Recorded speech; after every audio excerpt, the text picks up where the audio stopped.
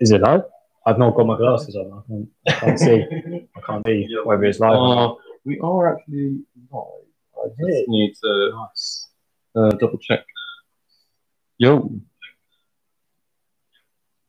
Testing. No peeking. Ooh. Are we good? Let's turn you up a little bit there.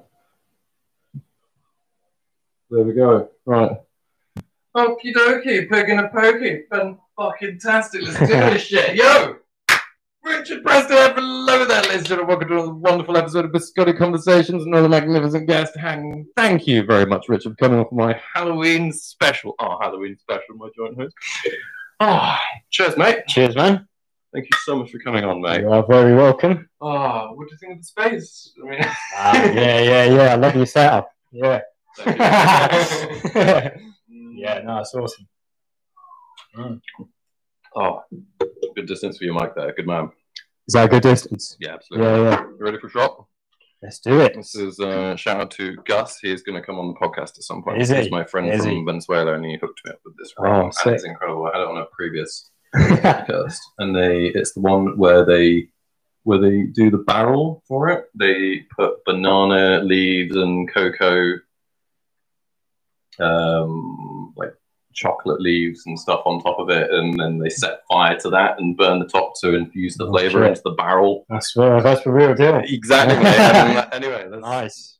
Cheers. I properly. don't want to spill any of this. Cheers, man. How long was it since we were last in discussions with each other about anything? I think New Year. We said the beginning of 2020. Oh my god, there's no way. Was that? And we didn't know any of this would happen. 10 what's currently happening months ago. Jesus. Is it? It doesn't feel like 10 months ago. Not at all. That's crazy. Bloody hell. Thank you ever so much for coming on, mate. It's really kind of you to come on and do this. Cool. I've never done anything like this. No, it's different. I'm always behind the camera. Yeah. So like, it seems different being in front of the camera. Yeah. But see, remember, you forget because it's like you're talking. You need to forget about the mic to the microphone. You're a bit jammed up there. Let me just. Normally it's me doing this. It makes a good change. With how much I love doing this, it's a fucking ball ache to set it all up. It really is. But I love the end results. Going back and listening to it, and the trails of conversation that you find with people are so cool. Especially to revisit and everything as well, though. Like it's strange. Sure. I think one of the things as well is that you realise when you've got a guest on anybody as well, you have to. I don't know. You become addicted to like before I say anything to you, no matter how excited I have to be, I have to go. Hi, Richard. I have to say into my mic. So you're like looking with the side of your eye. Yeah. Which is like because you're like addressing obviously the camera as well, aren't you? So it's like if you want to, yeah. Well, you don't, but you don't actually have to do that if you don't want to. I don't. Kind of occasionally, I'll have a little bit of a one eye at you and one eye at the camera. Like a crap, like a chameleon. Yes. Tell us a little bit about yourself, then. You know, make your peasants known. Yeah. So. I always try not to get too philosophical when I'm asked that question. It's like, do you know what I mean? Like, what's that scene on anger management? Like, when he gets angry, it's like, what's your name? It's like, no, not your name. What do you do? Like, what? Who are you? What do you mean, who am I? And it's like, he gets really angry. I don't know what you mean. No, but I think you titled the video, obviously, that I do videography. Absolutely. Which I do. I've not done it in some time though. Like I've taken a little break from it. Is that due to COVID or personal reasons? Not because of COVID. Well, because I had a wedding booked, like which I was going to do, but obviously COVID affected that. Yeah. Because it's like a limited guest number, and it's like whatever it is, how many people you're allowed. But I think. Video is a passion. Obviously, we met at uni, and I did film production. 7 years ago? Oh God, something crazy. 2016. That's when we graduated. October I 2016. graduated in 2017. Oh, of course you did. I had to do a load of research. Yeah. But yeah, so I did film. Film is a passion. It always will be. Yeah. And then I kind of tried like doing like production companies and that.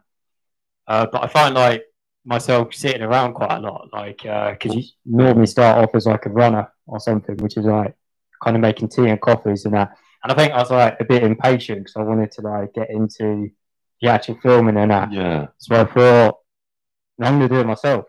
How many, like, are you around other runners as well? Like, what's that like? Because you must be like through that logic, through my thinking. Because my brother was a runner and is now a producer, but like he But what's that like? Because I never really asked him. Like, is every other runner I want to be producer? Is that like that's what I mean? Like, is everybody else around you? Like, well, I think everyone has a kind of what they want to do within the film production.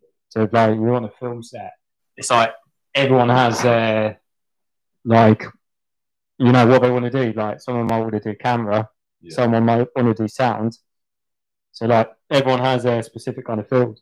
So like there isn't every like loads of competition for one specific field. Yeah. Do you know what I mean? So I want to get that guy a bagel. I also want to get that guy a bagel. I think I have had it. Yeah. I have had it at uni because, like, basically in third year at uni, we had like this kind of. They gave us like this opportunity to work on a film set, and we worked on this film with this director called Tim Pope. Tim Pope is like he's like a music video director. But basically, like, I remember like making the like drinks at one point, and like you had like kind of like an order of drinks, and like you have to try and remember what people want. Like that person was 2 sugars, that person was 1 sugar, and like I remember just my head getting in a mess because I forgot like what they want.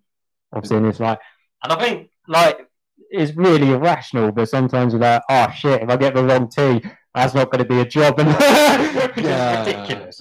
You probably place a lot of pressure onto yourself. Like high expectations of people and the like.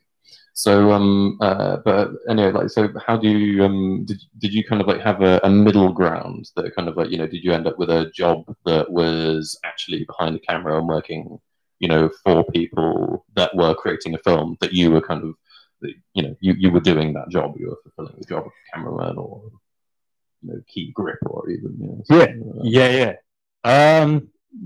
I think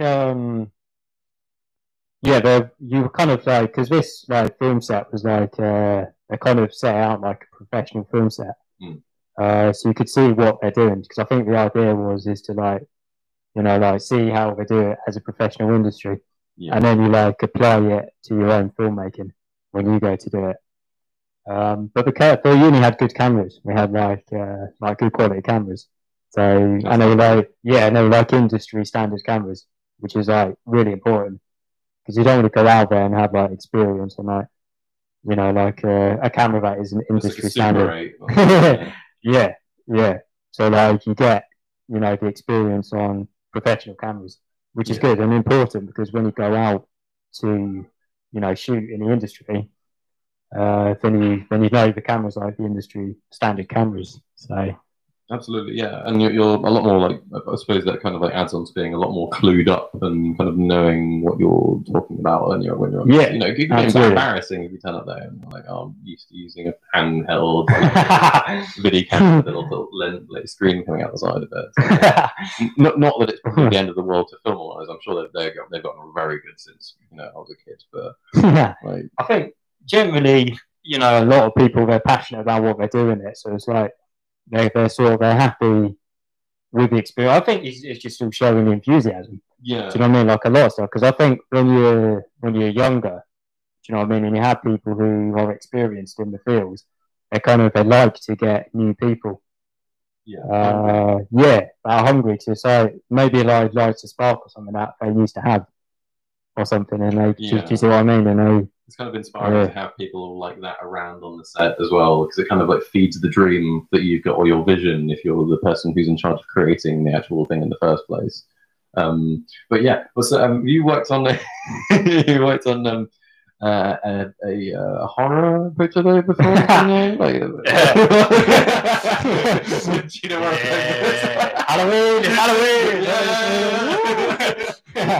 So happy Halloween, everybody. Yeah. So it's actually it's funny. Well, that's what got me into filming originally, because we did have like me and my friend Matt.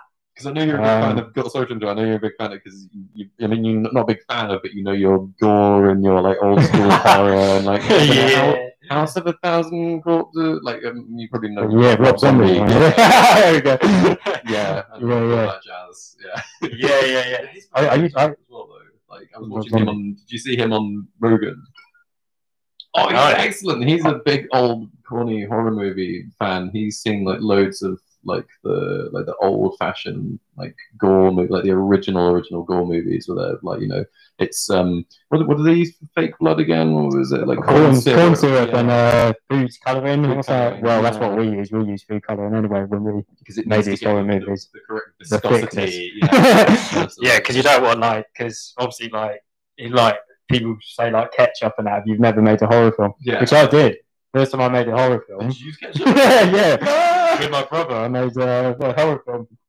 And all I had was a webcam. It was when I was really young, and we used ketchup, and it stinks. It's really horrible to it's sticky. to do like gore scenes. It's rough and coarse and Anakin Skywalker. Yeah. But anyway, sorry, I completely digressed you from the original point. Anyway, so apart from that, they've got like, what other kind of like more horror orientated sets have you been on? Because I know you've done a trailer before, which is on YouTube, which was a mock trailer. Was that for an educational piece? Yeah, that's actually slightly embarrassing. I haven't deleted it. I was sorry. Did you not? No, I was getting greedy for views, so I never deleted it. I thought it was really funny, but cool at the same time. Is that the hostel one? Yeah. Oh, fucking hell. It's basically when I was in college, I made. It was actually it was a unit we were doing on sound. So you had to make a horror film that relied on sound. So what I did I went in my dad's garage with my friend. I've got like pulse over in my neck. Is it the seats? I need more comfortable seats for my desk. Stop slapping myself. There's actually no chair here. I was after Jack and I'm just squatting there holding pose. Like a serious squat like I used to do at school. They're like Jackie Chan, like kung fu training. You got like a halter on each shoulder. Trying to hold the you'd have monster legs. Serious. Imagine his thighs. Anyway, yeah. But what was that? You want to do a unit for this film? Yeah, so it was a sound unit. Sound. Yeah, so it's my dad's garage, and he has like loads of tools in his garage. And I tied my friend up to like a chair. No, like agreed. Agreed. People are getting worried, aren't they? And then we just did this like scene with my brother, and he was like the villain. Do you know what I mean? He was with Michael Myers, with Freddy Krueger. And we just did like this scene. I used liquid latex because you said about obviously the corn syrup and food colouring. Yeah. But this was liquid latex, which I don't know if you know it. Is they use it for like makeup, and it's like you paint it on you. I don't know how to describe it. Who's the really famous makeup artist directed this dress? There's like a really famous and he came from doing espionage people, and he had like one of his cases came up for sale recently. I don't know. I don't know. I just wondered if you'd heard of his work and stuff. Anyway, yeah. So no, I haven't, makeup latex. Yeah. So liquid latex. Yeah, and it's basically like we had this scene where like he like pours acids on his arm, and it's like the skin comes off, and it's like you can see it on there. It's got 500,000 views. Yeah, dude. No, it's been since third year since I watched it, since 2016. I disabled the lights like when I a while ago. It's like I think I was just getting greedy. Like I love the views, This is not every day because they had 500,000 views, even though it's shit. So it was like, do you know what I mean? That's really stupid because I'm not even proud of the video. I should delete it, but it's like I kind of like going to see how many views it's got. Yeah. Do you know what I mean? Still go up as well. Yeah. And some of the comments on it, 'cause I haven't disabled the comments, and one of the comments was like, "I hope you get like raped, gagged." Dude, It's like, fuck that person. You get Jesus some, Christ, it's a yeah, fucking film. Like, but then wow. it is like a really like fucked up horror film. So it's like it's obviously going to like attract. I was going to say it should certain demographic. attract some people that have maybe tendencies to think in that fashion. Right? But yeah. Dark stuff. Yeah. Dark Yeah, stuff yeah. indeed. Yeah.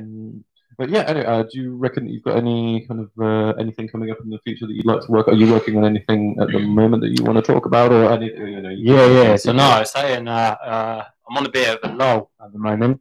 Yeah. Like it's not to say that I'm not going to be doing it. Like I do, it's something that I will always do. Yeah. So it's like,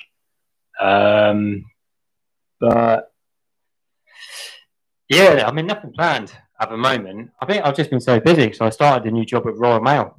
Yeah. So it's like I've been working a lot recently, but it's been I completely probably changing the subject, but it's like No, please, no, go ahead. I graduated from uni, and it's like obviously did film production, like I say. Then I went back to my job. I was working at Cineworld, Yeah. which was film related, free tickets, awesome. Yeah, that'd be You know? for somebody like you. Yeah. Yeah, but it's like yeah, and then I wanted to take the degree somewhere. So I applied for a job that was a media tutor at High Point Prison. I don't know if I should say the name actually. It doesn't matter. I don't think it matters. Okay. You gotta be careful what you're saying. No, You know absolutely. what I mean? Absolutely. I don't want to say. If you wanted to talk about it, you can talk about it. No, If it's cool. not, then Yeah. no. I mean, not that you wouldn't want to, but I mean, if you can or can't, that's a very important thing because obviously there's a lot of personal information and things. Yeah, with people putting two and two and. This is the internet. So Yeah, absolutely. This is You never know what crazy people are watching. Oh, so that's where he lives. That's where that media tutor lives.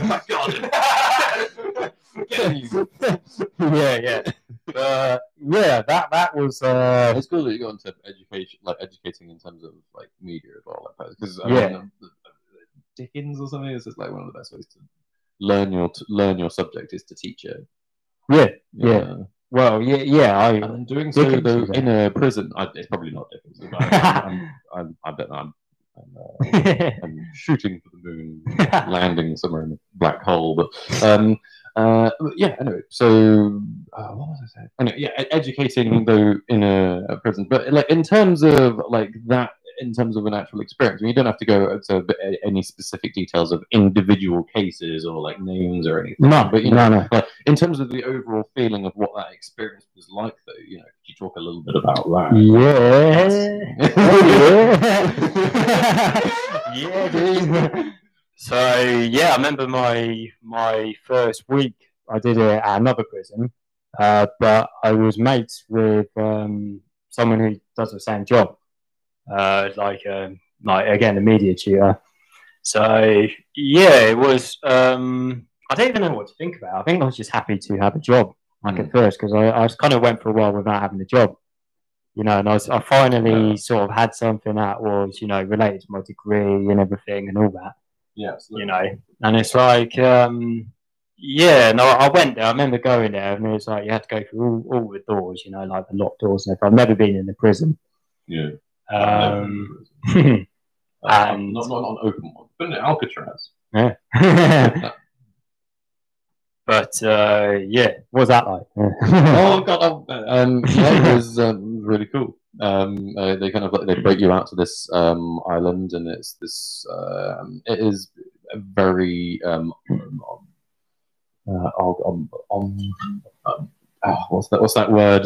Menacing. It's a really it's a very menacing structure, and they have one centralized locking system for all of the inmates' prison cells, but obviously they can do individual ones as well, and they do lock you in. it's like part of your experience when you do go there is they lock you in and they show you how people escape, and they genuinely do. Like, have you ever seen it's called the Birdman of Alcatraz or The Rock or anything like that? No, I haven't. Okay, well, there's loads of movies that have been made about Alcatraz over the years, and one of them, a guy. This is actually a real thing. Though somebody made a papier-mâché head of themselves and then put it into the sheets and then used extra pillows and stuffing in order to mock the fact that they. Is this how they escaped? Yeah, when they were in bed, they'd already spent the past week or so with a metal spoon or something, like hacking their way out the back of their own jail cell, which had got them into like one of the not the wiring system, but like one of the plumbing kind of access ways just on top of one of the pipes, and then they crawled out around there. And had manufactured themselves a boat out of like a miniature little raft out of like stuff, and then managed to get to the shoreline. Them and like two other people. Shawshank Redemption. And then isn't it? Yeah, well, a lot of that's based on the Count of Monte Cristo. Okay. Originally by Dumas, which I have not finished reading all of, but that is obviously about an actually mentioned book in the movie as well. Yeah. We are the I don't know. Count of Monte Cristo. When they're in the library, remember? And he's like, it's like, where should we file this book? And he's like, oh, we ought to file this. He's like, oh, it's about prison break. He's like, oh, we should file this under educational as well, shouldn't we? Yeah, it's a really crazy structure though, and a lot of the things as well that used to keep the prisoners in there is the actual waters, because the fact they're turbulent and the tide is treacherous as all hell. So unless you've got and I think they might have some gnarly animals around the water as well, because I can't remember too well. Yeah, like, so if you escape, it's even a very poor chance that you're going to survive a swim to the homeland, because it's not far, like from the actual shoreline to Alcatraz. But yeah, anyway, yeah. So anyway, no, it's cool. I was saying Ted Bundy. I was like that. He did something similar. He purposely lost weight. I don't know if you've seen the documentary. He wasn't eating, so he could fit through like this small hole in the top of his cell. Yeah, and that was the second time he escaped as well, because the first one he jumped out the window of the library. There's an interesting documentary on Netflix about him. It's quite, he's super interesting. In terms of, I think all those individuals have a definite interest point to them. There's a certain, I would describe it as fucked up tenacity to their mentality it has an appealing nature to anybody really, where you're like, wow, God, they were capable of doing that, but they also, like, they're hard people to contain, as it were. But anyway, yes. Let's go back to your experience though when you were. What was your experience like though? So you went through all the doors to get into the facility, kind of thing, and then what was your kind of experience maybe when you was there a lot of was it very negative when you kind of like found your first class, or was it reasonably quite positive? There's a lot of kickback. I think it's sort of like nervous energy. It was, so it's like. From them or from you? From me, yeah, they went there. That's not like I'm scary. This person was like, I'm gonna go. I'm like, they're like, just a nerdy teacher. They said, oh man, I wore. It was really bad as well. I wore regrettably white socks and like brown shoes, and they were like when I sat down, it looked like someone said like, that's not a good look, man. That looks like Michael Jackson. And I was like, straight away. Yeah, straight away. And it's like, I think at first, like, someone said, like, they asked how to do something on the computer, and I was like, I don't actually know, to be honest. I was just being honest. And I said, you're not a very good teacher then. And I was like, I took it really personally at the time. Yeah. So like, what I did, like, I was a total, I think, 6 months I did. So it wasn't like massively long, so, doing the prison. But it was long enough, and I learned a lot from it. But yeah, by the end of it, I would not have taken that personally. Do you know what I mean? Like when I first started there, I would take stuff so personally. But towards the end, things just bounced off me.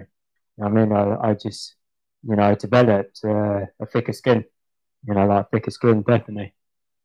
Because it's like, you know, you do deal with some like shit there, but like at the same time, you know, there's some good people there with good talent. Do you know what I mean? And it was kind of nice to apply some of the stuff I've learned and, you know, teach it to some other people as well.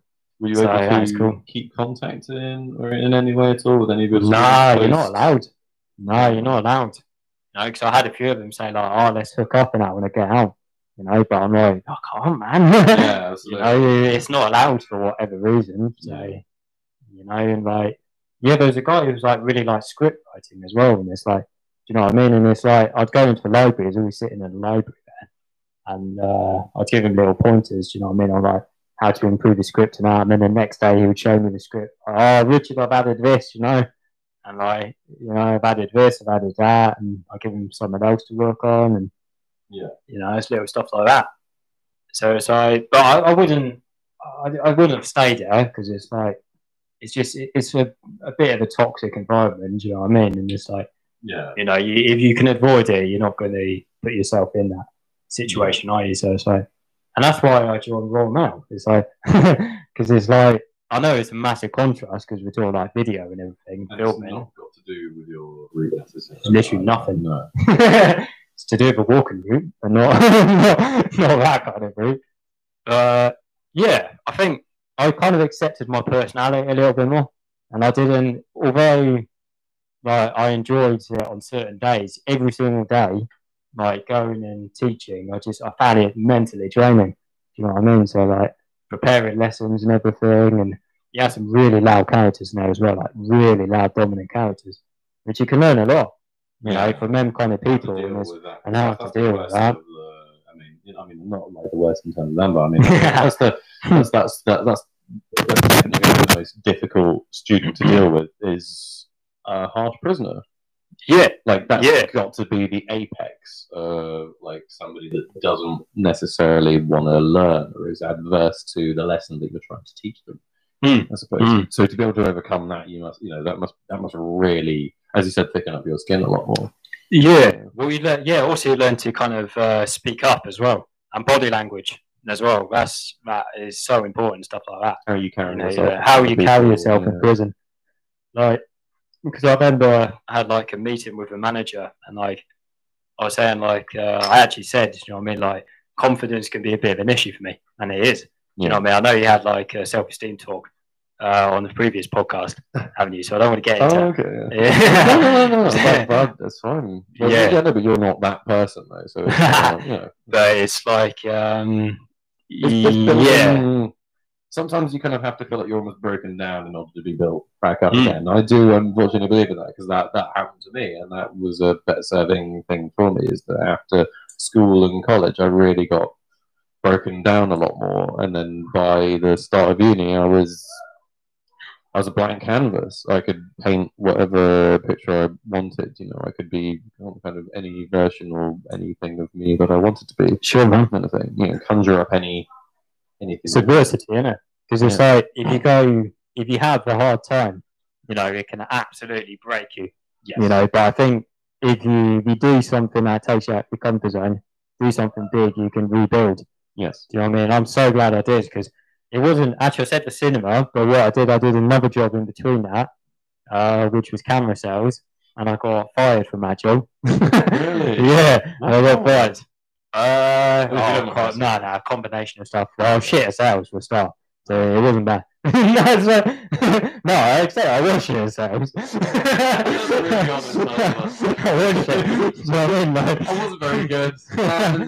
I wasn't good at sales. I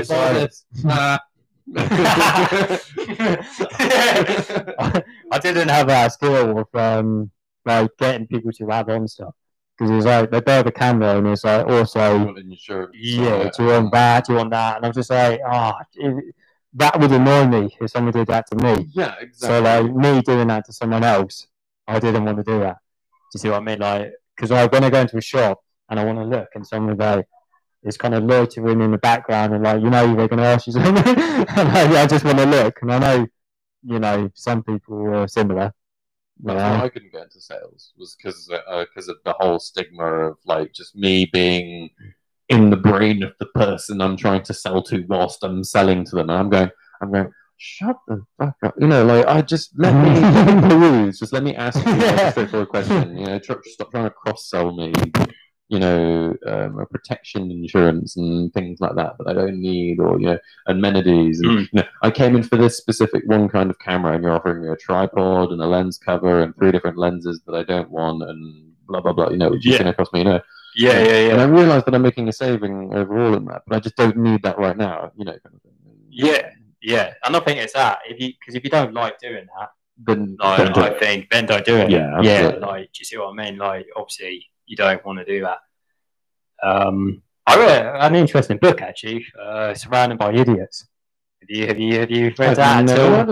It's quite good. It's basically 4 personality types, which is related to sales. Because obviously, like, sales is obviously part of knowing the person who you're selling to. And it's basically blue, green, red, and yellow are like the 4 key personality types. Yeah. And it's like, I don't know exactly. I'll go into like, hopefully I'm getting these right. But so red is kind of like someone who could be typically like CEO. You know, they're quite dominant. Yeah. They're kind of, they'll be like like a boss of the company, like I say, CEO. Green is someone who's quite agreeable. If they make a cup of tea, they'll kind of make it for everyone. Yeah. So they're more concerned with kind of getting on with people collectively. Yellow is the joker. So they're like red. They're confident, you know, and they're joking. They don't take things like as seriously. And then blue is a quieter, introverted, but they like to be organised. They have like everything organised. Yeah. So they're like the 4 main personalities. You can have a bit of both. It doesn't have to just be one. You can have a bit of both. But yeah, anyway, this book was talking about sales. It says like a lot of typical salespeople are red personalities, you know, as you might imagine. But then they're also had a decline immediately in life, like a lot of people like that, I think. They immediately want to go like, right, I need to start getting a career going. Okay, right. They know what they want. Yeah, they know what they want. Okay, right. This person's offering a job, and they're actually offering pay. The other side of that is the fact that I have to do, in order to get that pay or that extra pay, I have to do these few things, and then I receive that. And if I do these things extra, then I receive that. Okay, I'm a really hardworking person. I reckon I can outwork everybody else, and then they turn up and they do that with the, you know, mental promise of, you know, of those amenities. And then, you know, like, and I think that is a lot of those people that do hunt for that job. So I absolutely do see that as well. Yeah, man. And that's like, and he was, like a red personality. He was telling a story about his friend was a red personality, and they worked together. And there's basically like a road they used to go down to commute to work.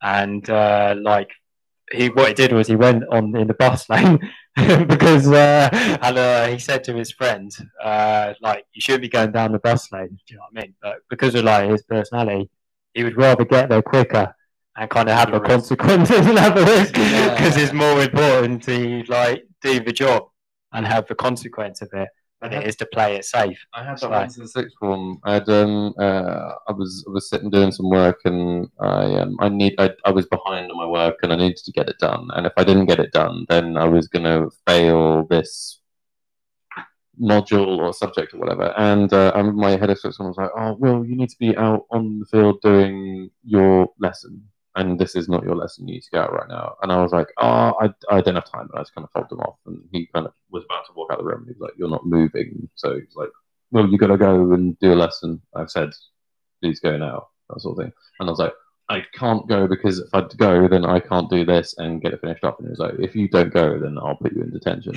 And I was like, "If I stay here, can I accept my detention and still finish it? Because I'd rather have a detention and pass than go to sports and fail," sort of thing. Yeah. And I just remember he was like, I didn't know what to say. Sort of thing. And So he was like, "All right." I'm pretty sure he put me into detention. So I was like, "Okay." But I finished the thing and passed it though.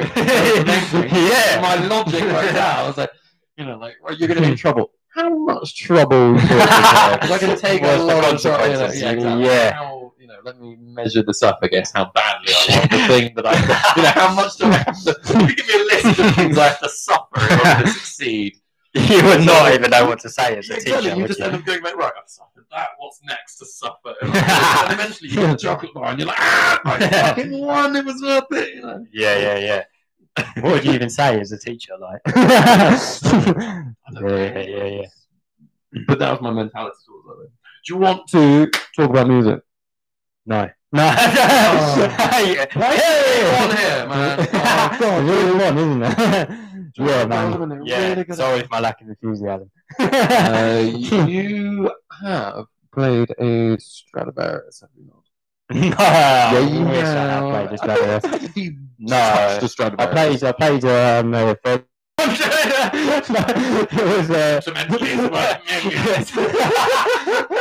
was my money. Dude, I feel like Isabella now. No, because the lucky thing was though is that I met a guy on a train once though who said he had played 2 Stradivariuses in his life. And he was a music tutor that was heading to Chichester University, to teach music. Though. Was he? Yeah. And I didn't meet him. And he knew. This was after uni, so this was in 2018. I met this guy on a train. Yeah. I mean, he had 2 with him. No.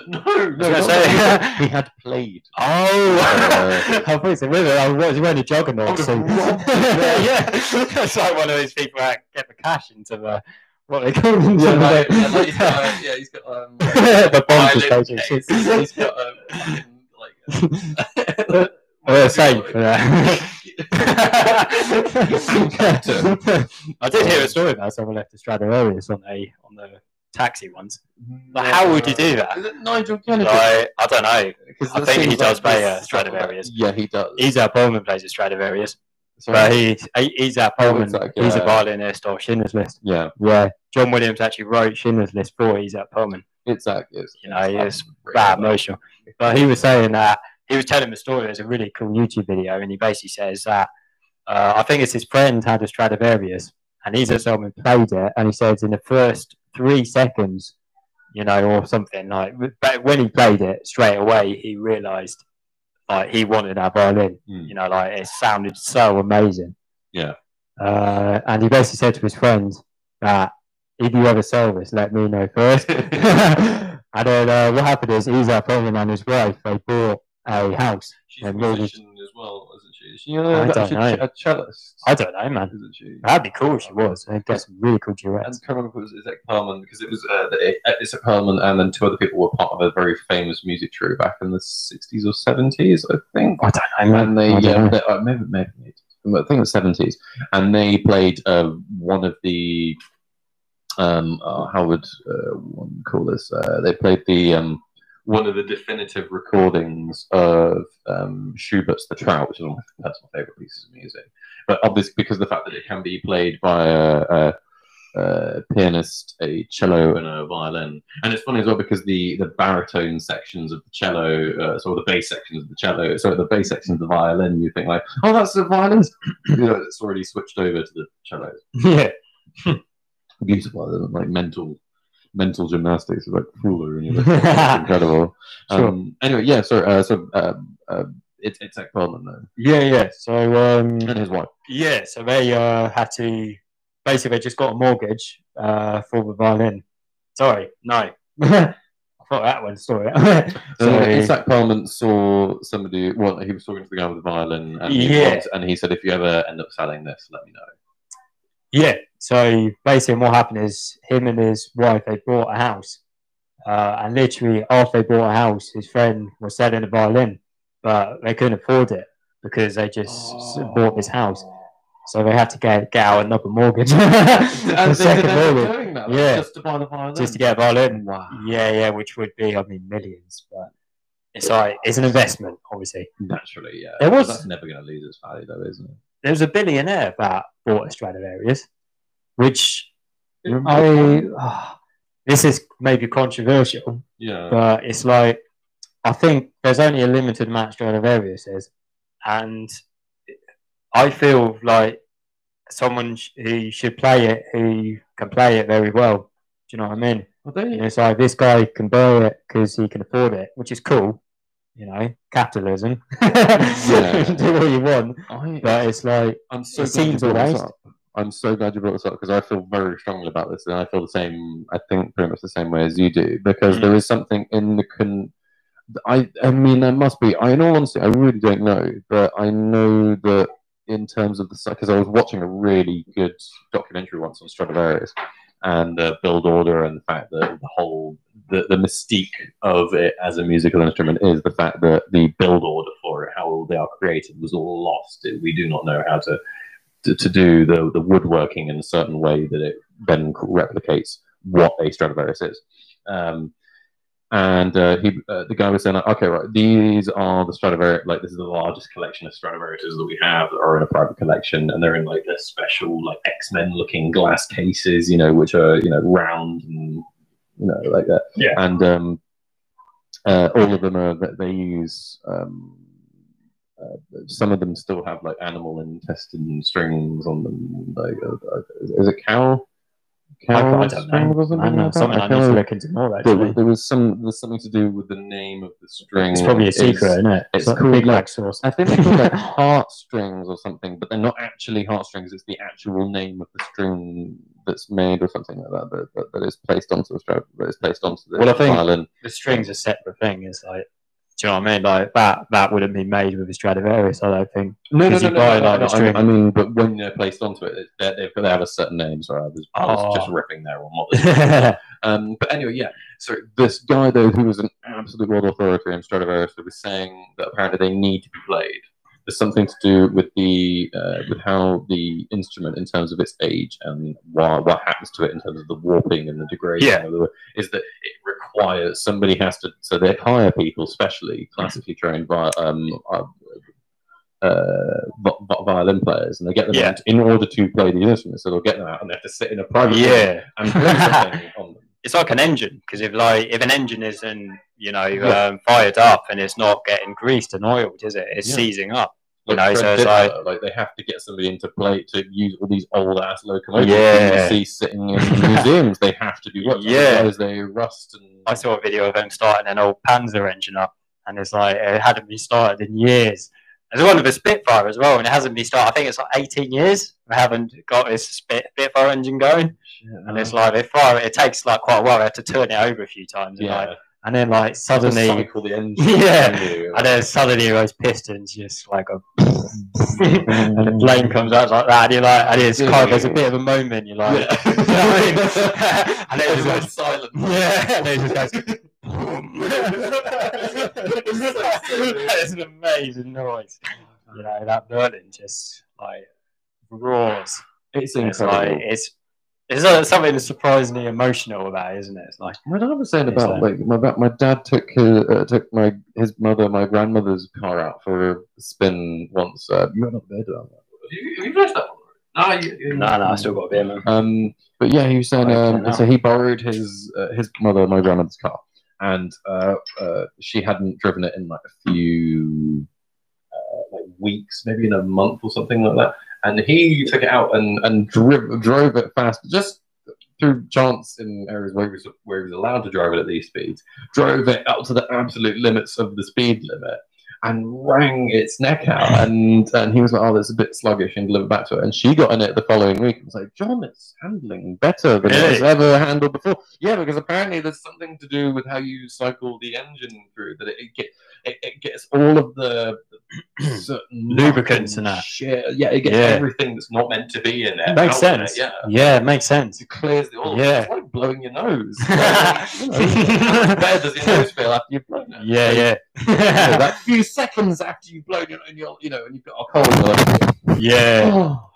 I can breathe through my multiple passages again. Like, wow. Yeah. But going back to Stradivarius's though, like the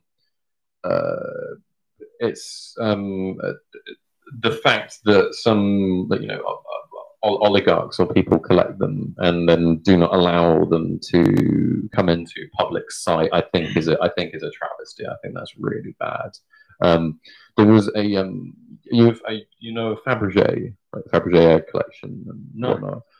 So Fabergé is is a during the late era of the Tsarina Russia. There was a very famous, beautiful, ornate, embossed egg maker who used to use a special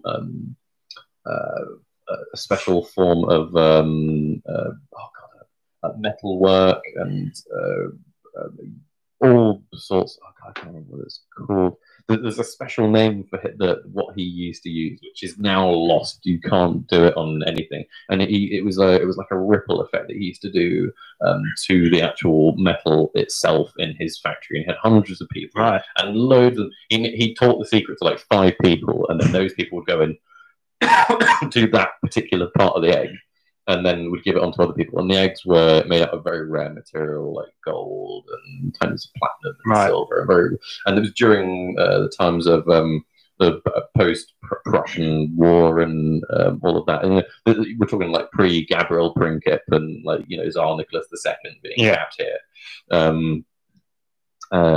And he used to make eggs that were themed for royal weddings, or he even made one so when the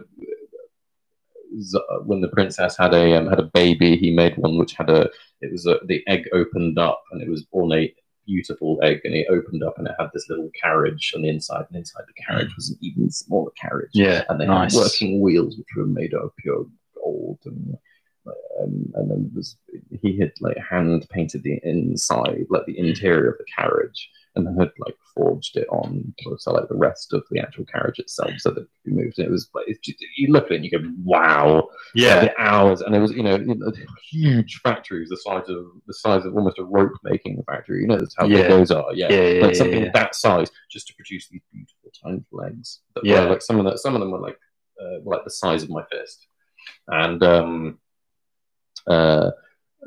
when he died, the methodology for making that was lost, and this Russian oligarch, all the eggs were there used to be a record of all of them, and some of them are still lost to this day. It's like 3 or 4 of them which are either lost or they know who the collectors are, but the collectors refuse to say they own them. Right. But they know the people that know Fabergé know that these people have these eggs, and there's no way that they don't have them.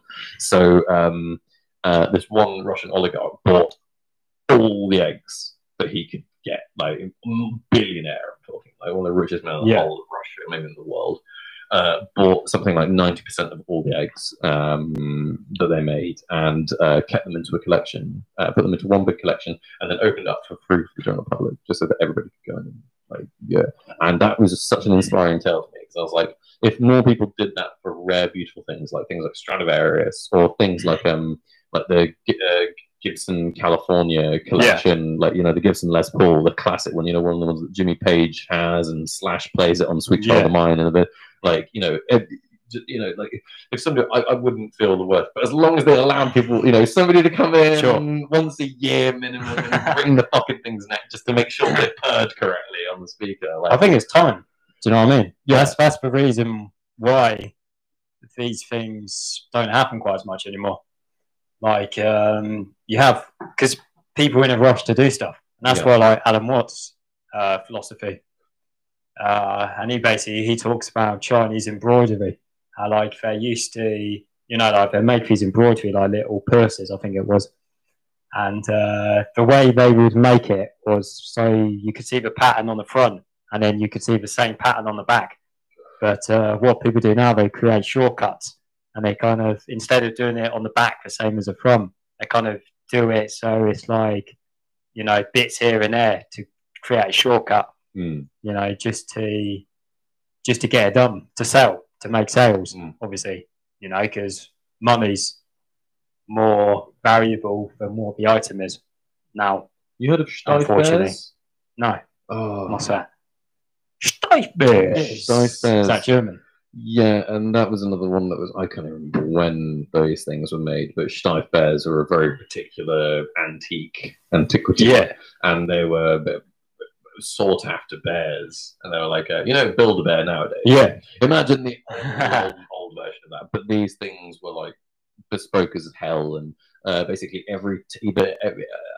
somebody's going to come and correct me on this wonderful, and please do, for the love of God, because I'm talking out my arse here. But the general gist of these bears is that every 10 or 100 that they made, the seam was on the opposite side of the body. So the seam was normally on the back of the bear. No, sorry, it was normally on the front, I think, of the bear, so that when the child hugged it, it wouldn't feel the seam. Okay. And then every 100 or 10 bears or something like that, the seam would be on the back. Right. And loads of them were lost and destroyed over the years or what have you. But they all have little embossed Steiff bits on either the feet or the ears or something like that, or in the fur, just sewn in, so you know exactly which one it is. And if you find one, they're worth like a minimum 10 grand. Really? Yeah, they're insane things, because they just fell to pieces, but they were so loved. They were just like this absolute loved bear. Yeah, like, bears are a huge thing. Like, if you do not think little toy bears are a thing, you have no fucking clue what you're talking about. Like, Jesus Christ! All my siblings have got a bear. Can you put a price on children's toy markets? You know, like it's permanently fluctuating thing, and the bespoke market for that is even more insane. Imagine what a parent with a multi-billion-dollar fortune is willing to pay for their newborn. You will have a Steiff bear, sort of thing. That's like Turbo Man, isn't it?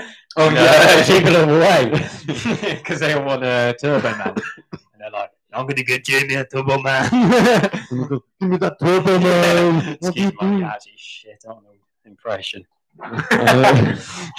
But yeah, like every it's so strange though that human beings have that link. And then again, if you have yourself a Steiff bear, it needs to be taken, and as much as you may love it or hate it, you need to clean it. Yeah, you need to take it to a special person who knows exactly how to clean it. And if they don't clean it, then it falls to pieces. It's dilapidated, and then you've lost not only your money but any enjoyment that your son or daughter will have in that particular thing as well. Which is the same thing for Stradivarius, and the same thing for fucking. A little bit more different from Fabergé because they're not meant to be played with. But at the same time, they're also meant to be kept in a certain sealed cabinet under certain conditions, because you can't allow oxygen, can't allow oxidization or anything like that. So I love this. This is one of my favorite conversations to have. It's about the limited edition versus quantity versus quality production kind of thing, is less more kind of thing. I love the careful balance that the equilibriums we find within production. I think is such a beautiful thing, and it's one of the cool things about humanity is that we have these yardsticks all over the place in everything that we do, and that is fucking brilliant. Like albums, vinyl albums, when you have oh god, when Chess Records made this one made the first press, they also did a mock demo press which had the Chess Records symbol outside the box, and they printed 100 of these, sort of things, and then people are aware of this and go crazy for it, and they're like, "Have you got a limited edition or pre-CBS bases?" Because the wood is different, so it's a load lighter. And then when you get to the 70s, they start using swamp woods and things like that, which make it loads more heavier. What's your if you could own any musical instrument, what would you own? Oh god. Yeah, I mean, I guess that depends if it's financial value, isn't it? I think. So if somebody said right, you've got absolute carte blanche on something, and you don't sell it, you're not allowed to sell it the moment you own it. So I would say it's Stradivarius. Because I think violin's the main instrument that I can actually pick up music and play. Because I know a guitarist as well. I can't read music on a guitar. I mean, I can read some chords. I can do a bit of tab. The first song I learned on tab was "Snow Hey Ho," Snow. Red Hot Chili Peppers. Because one of my friends bought a Stadium Arcadium tab book when I was younger. But I would take a Stradivarius. Yeah, guitars obviously really tempting, because the thing is with guitars, there's so many different variations of what you can get, because it's quite a playful instrument. You know, like there's so much customizations you can do, so many different shapes. But like violins, up to the untrained eye, like people wouldn't be able to. They'd all look the same. Yeah, Stradivarius, you know, a cheaper violin. And to me, they do. know? To me, all violins look the same. Unless So do me. unless it's a contemporary one, and then even then I go like, yeah, but it's like they've got to produce almost the same sound, and then Almost.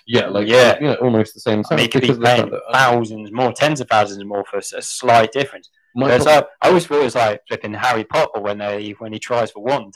And when he tries the instrument, Ollivander's wand shop. But like that. I completely know exactly what you mean there, because that's me. When I get a bass, I go right. This is a Cutlass J bass, and then and I'm like, okay, there's another Cutlass J bass, and the bloke in the shop will be like, those are exactly the same basses, and I'll go, they're not the fucking same. Yeah. Like, trust me, even if you have the same millimeter action, on you know, like between on the strings, and like, even if you have, even if tune the same, and even if they have exactly the same string, even then there is ever so slight differences on the fact that one has a 0.000 difference in, even if it's made from carbon fiber, it has a 0.001 difference in the carbon fiber structure, which you wouldn't hear if you're 90% of the population. And the other thing as well is that it's the same thing with wood. It's not the same part of the fucking tree. Even if it's the trunk, it still doesn't have the same ring configuration. But people will pay it still, because even for that slight difference. I'm one of those fellas. Yeah. I'm that person. But you've got to a point where you know what you like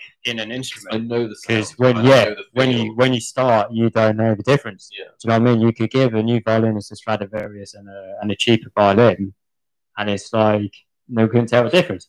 But it still is a musician. Do you know what I mean? Because it doesn't matter what violin you own. You know, you can still become good on the cheaper violin.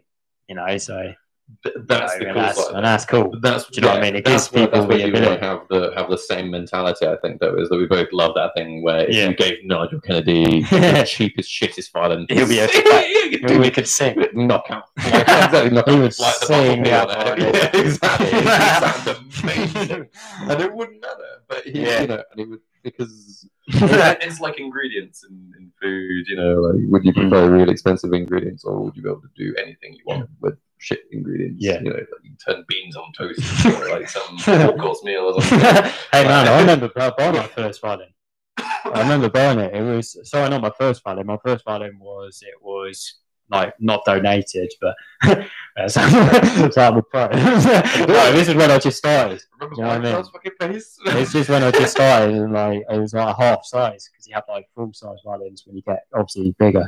It's like when you get shoes when you're a kid, and when you start off violin, you have like a half size violin, which to me now would be flipping tiny. The hand would be like there.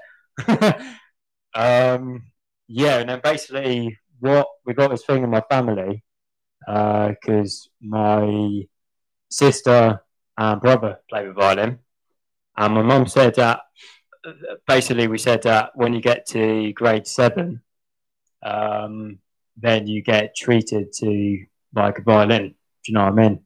Which was, but you sort of had to get there. Do you know what I mean? It's like as part of, wait, so the school bought it for you, or the tutoring bought it for you? How did you get it? No, my parents would buy it. Oh, nice, cool. That's fine. I don't know why I feel like, do you know what I mean? Because it was like it was a treat. Do you know what I mean? Because it's like you have to work to get it. It's not like you just just give it. Like you would have to when I graduated from uni. Yeah, we'd have to practice. Do you know what I mean? You'd have to practice the violin to be able to. Do you know what I mean? To get there, and it's like when you get to grade 7, you're essentially, we'll treat you to a new violin. Yeah. But before then, it was you got to get good on this one. Yeah, exactly. So you have to earn it. Do you know what I mean? It's not a handout. No, I think that's a really good message for that. Yeah, and that was in Woodbridge. That was like a dealership, and I think we had like a budget, and then he got 3 violins out.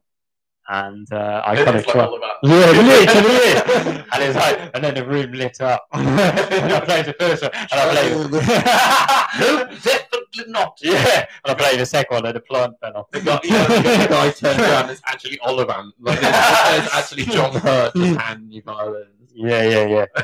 So yeah. That was it. Is you three in front of you then? Yeah. What was the?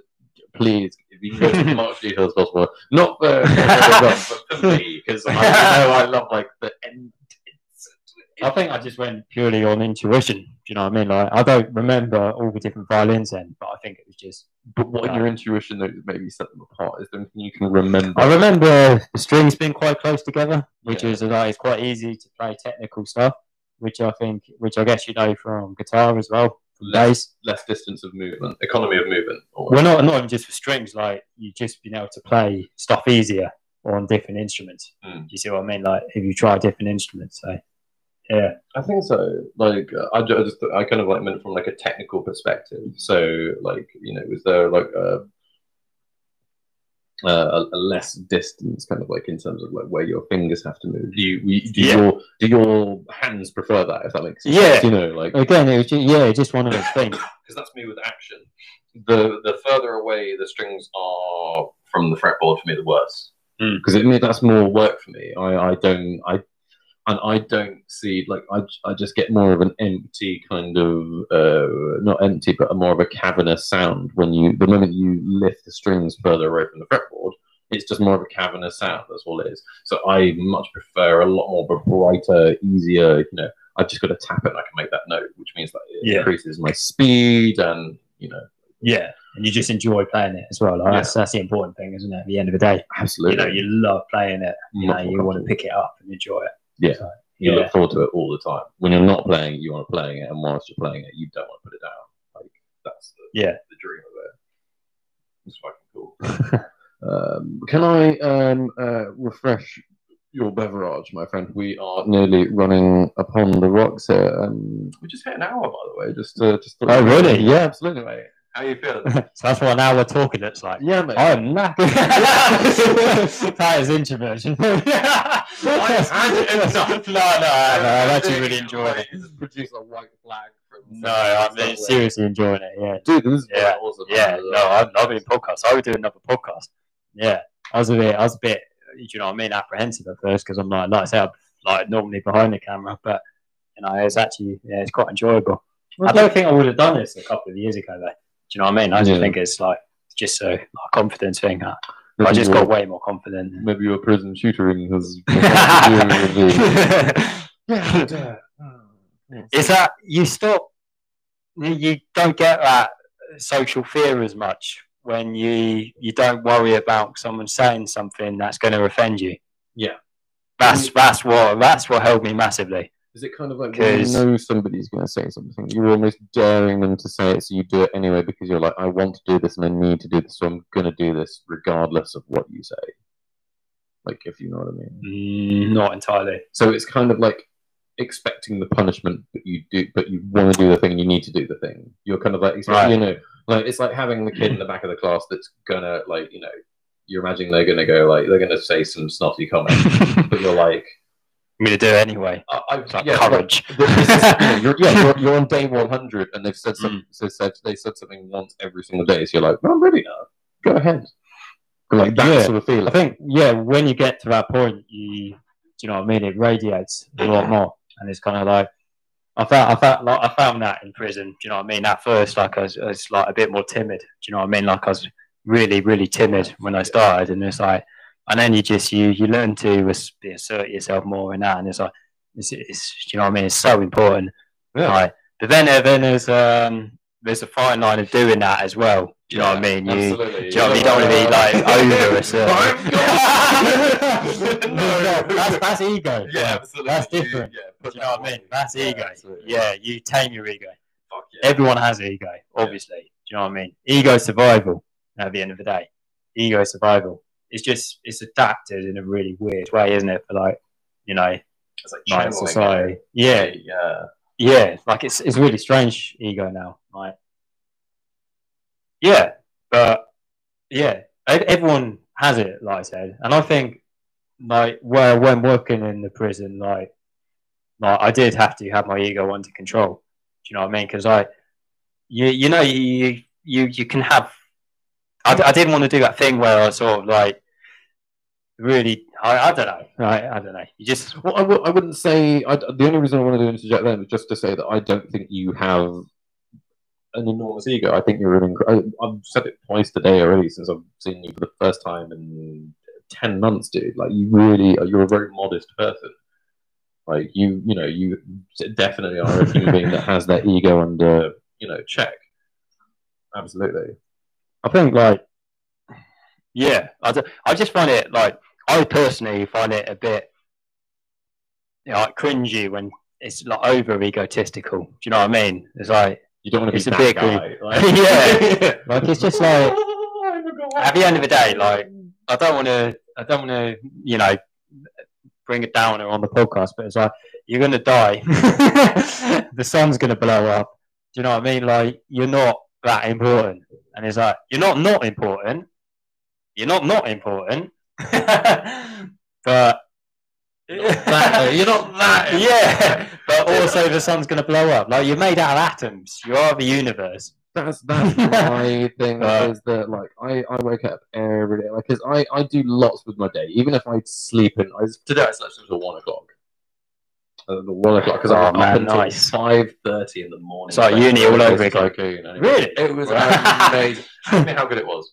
How good was it? Fucking amazing, Richard. That was a good game. Let me talk about 20 minutes for how good my roller coaster is. But it was sensational. And I because I've done that so often, but I hadn't done it in ages because I don't normally, for a long time, I haven't indulged in that much self-indulgence. Because of the fact that I normally do things that either improve upon my mindset or my skill set or are working on a skill set that I already possess a little bit of. Because I'm aware, I like to think I'm aware of what good is. And for that reason, I punish myself loads. Because I'm I wake up and it's a combination of right, I gotta get up and I gotta be fucking born ready. I gotta kick today's ass and I've gotta do at least something today. So then today I go, right, I'm gonna at least do these 10 things today, and I do 5. But then I don't know it because I hate that thing. It's like comparison is a thief of joy type thing. You should never really compare yourself to other people. But then how many. The crazy thing is that when you meet a lot of people and you say what did you do today, and they're like, oh, I woke up, I had a bowl of cereal, and then I watched cartoons, and then I went to bed, sort of thing, right? And but that used to be my day so often in life as well. So as a result of that, I then fight against that. That is my dream day. I have that once every 2 months. Is I have a day when I wake up and I have the bliss of being able to do. I can do nothing, and it's heaven. Otherwise, normally I'll wake up and I'll set up a podcast, and I've baked a loaf of bread, and and I've already done some music skills. If only if it wasn't for those people, you wouldn't know how interesting you're doing because you wouldn't have anything to compare to. That's why you need those people. Yeah, that's literally the one most important thing in life. I wake up though, and I think one day I'm gonna be dead. Yeah, one day I'm gonna be dead, and that's it, sort of thing. And I'm it's my job to make as much of a nuisance of myself as I possibly can. Which means if I've got to do it, I might as well do it to the best of my ability. Which means I better start fucking learning. I better start actually applying myself.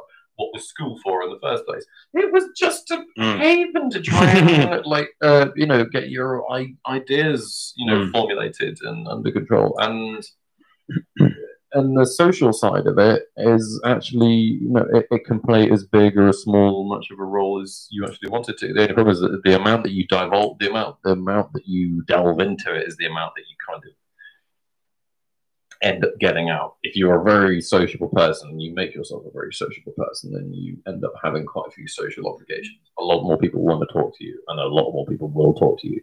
But if a lot less people talk to you, then it also sometimes frees up your time to do other things. But then you're also a little bit more lonely as well. You have that less people messaging you. You have that, it's almost like a decision, isn't it? It's like, do you know what I mean? It's like all the time because you're like, oh yeah, it's the butterfly effect. Every small decision, every small thing that you do, going up and saying that thing to that person affects their life. It affects your life. Literally, I think about it a lot. I think about I like Afterlife. That's a good show because I think Ricky Gervais is really intelligent, and I love that philosophical kind of thing. He's like in the show. He's like, that because in the end, I don't want to spoil it actually, but like the show, he's obviously really cynical, isn't he? Like first season, he's a proper, just downer. He wants to kill himself. He constantly talks about suicide and that, and it's like. And basically, like what he says is like, what's the point of being nice when you can be nasty? Do you know what I mean? Because I listen to podcasts and everything. I listen to read quotes and everything, and like being a good person and all that and all this, and it's like, and then there's that question, why? Do you know what I mean? Why? Like I think that question, why be good to people? Yeah. Do you know what I mean? Like why? What do you think? Right. Because you never know where that positive little jewel nugget of something that you made an effort with. You never know where that's going to make a positive effect. Because the other thing as well is that I remember days when I've been down and like really down. I'm talking like when you're sitting there and you're like, I don't fucking care anymore. Like I don't. I have tried to find my reason of studying, of believing, and I can't. And I, sort of blah blah blah. Small violin, miniature Stradivarius played, and somebody goes up to you and they're like, "Hi, how are you?" And you're like, and you ask them honestly. There's no bullshit. There's no I'm forcing myself to try and be optimistic in the situation. You genuinely just let loose and you say. Oh, those times when you just don't care. You just want to it's almost like you want to give up, but you don't want to give up on life. You just want to give up on everything you want to do. You want to you're sick of spinning plates. You want to stop all the plates. You want to stop everything that's moving, that's in current. You want to stop every logistical transaction in your life. I want to cancel all my cards. I want to sell my fucking house. I want to move to a tent. I want to minimize every single form of my existence just so it's like that saying from Fight Club, when he says like, it is only after we lose everything that we are free to do anything, and it's that one person going, and then after you've said that, it puts it all into perspective for you, and you go, I can do that. But I'm so grateful though of how far I've come. Because the fact that it's very easy for me to do that. It's very easy for me to put everything away and to cancel all of this and blah, blah, blah, blah. But it's really hard. What do you think of top? Sorry. I mean, somebody very wise once said to me, walking past some poor... God, it's terrible. I still remember it now, but we were talking past some... we're in Prague and we walk past this homeless person, and in Prague they beg a different way. They don't look at your face. They're on their knees and they walk, and they don't walk. They sit like that in the snow, right? And then they're on their knees on a little carpet in the snow with their hands up like that. They just look down with their head on the floor on the last bit of carpet, waiting for money to drop into their hands. And somebody said to me, it's a very long way away from where they are to we are. And it's a very, very short distance from where you are to where they are. So, do you know what I mean? And that just absolutely fucking blew my mind. I was like, that is so fucking correct.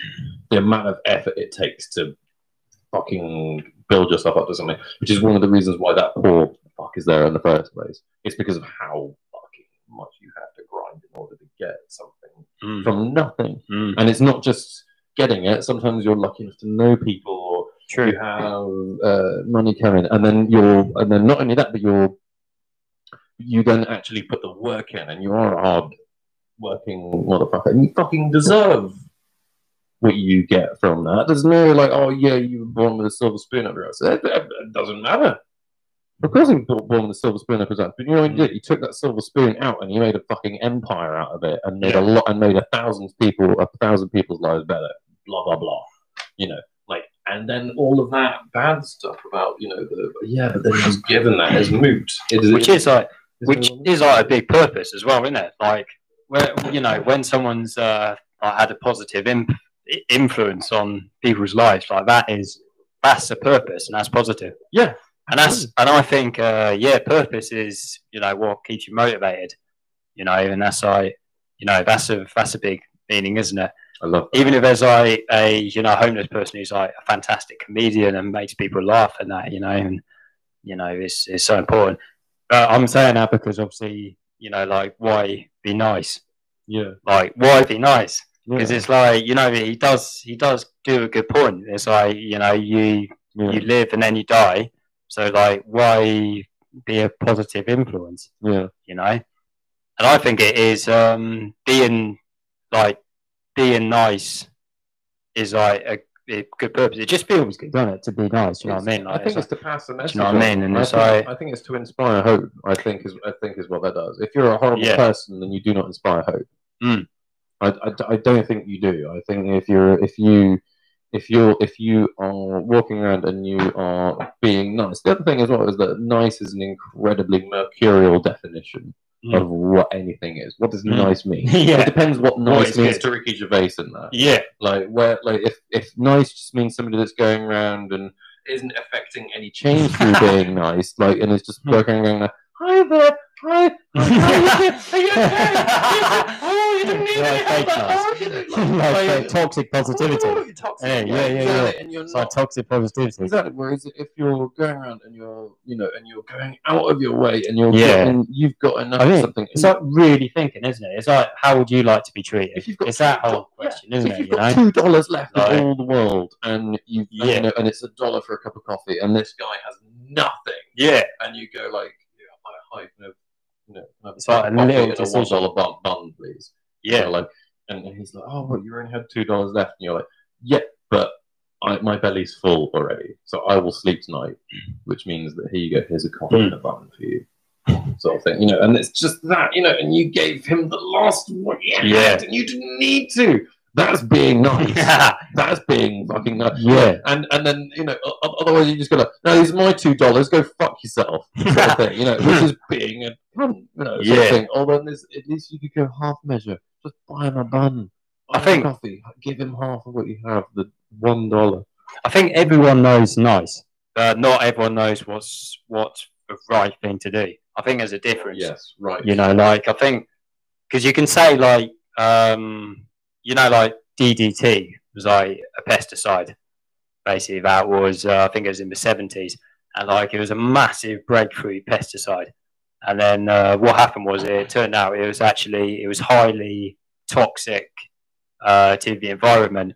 And it started having a big impact on people's health. So basically, the point is that doing something good, you know, like, you know, agriculture, you know, like helping agriculture, etc., you know, can lead to bad stuff. So the moral of this message is basically that, you know, good stuff can make bad stuff happen. So you don't always know, you know. But I think we know what nice is. There's a difference. We know what makes people happy. Do you know what I mean? Like, you know, Ricky Gervais' character in Afterlife, like, you know, his dog made him happy. Do you know what I mean? Like, for a start, you know, it's. I haven't seen that. But... Have you not? No, yeah, you love it. You always see it.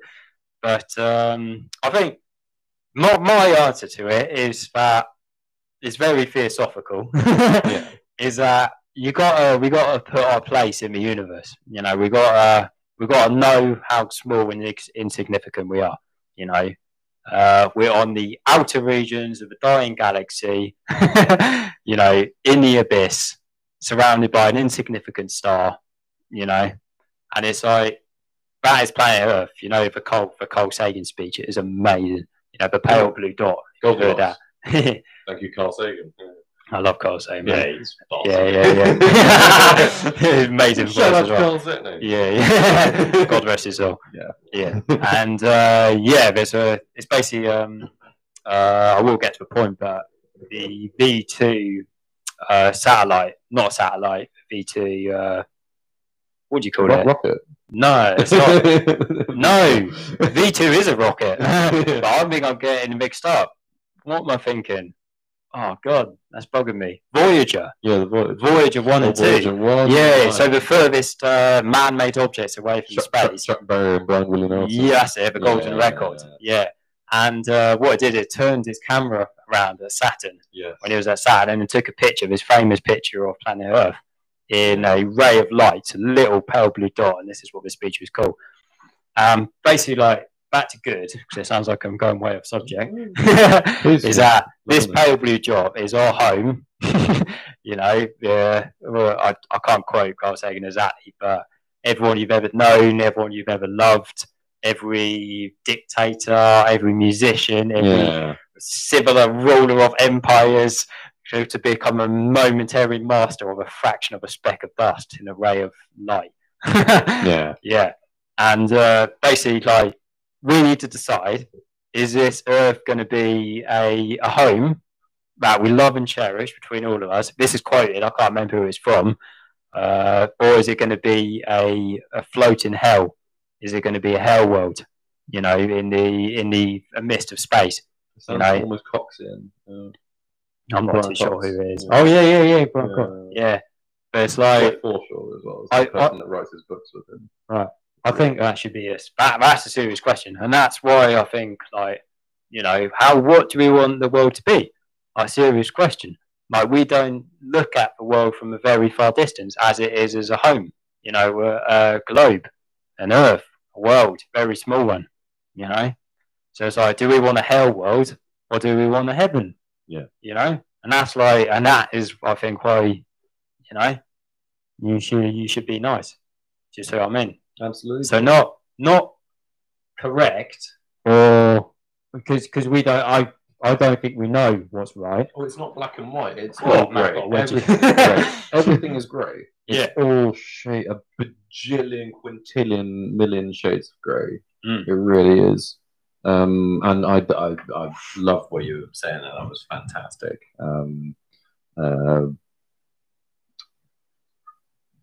Oh God, you touched on so many things there that I want to just like talk about individually. But one of them was in particular though is what is right and wrong though is because that's the question of ethics. And I love this one. Is that this is what I think when I don't know what to do in a situation though.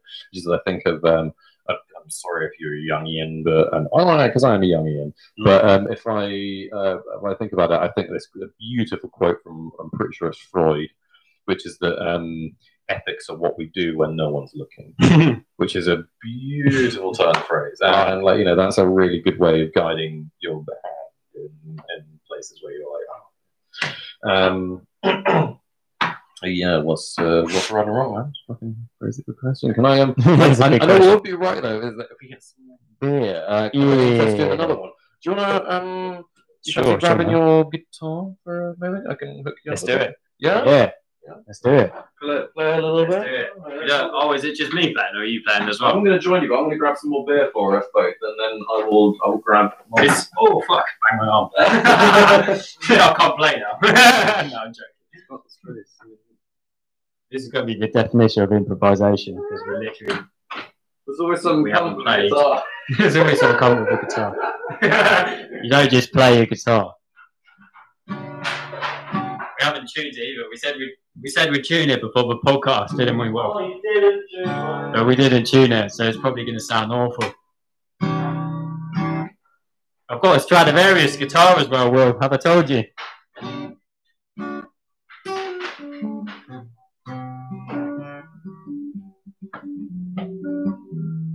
Cheers, bro.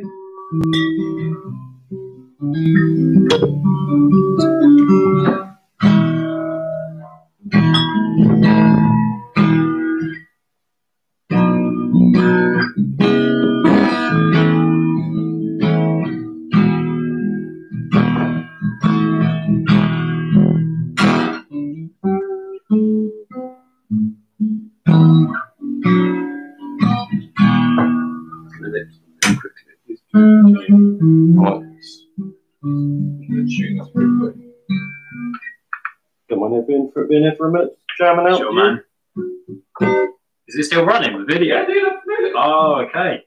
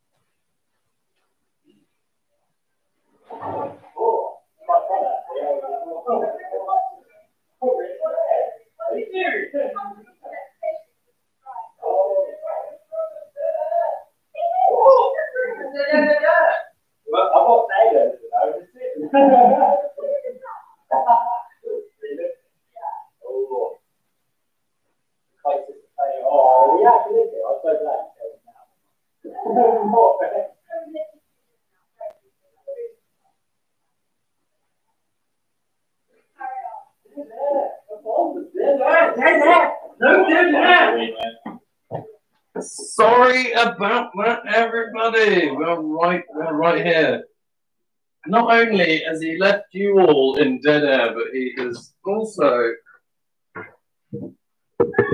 just left his guitar in the space of mine. I'm sorry about that, by the way, everybody. I'm here now to save the day. I might have to just tune up quickly if I'm afraid. I'm so sorry. A little higher.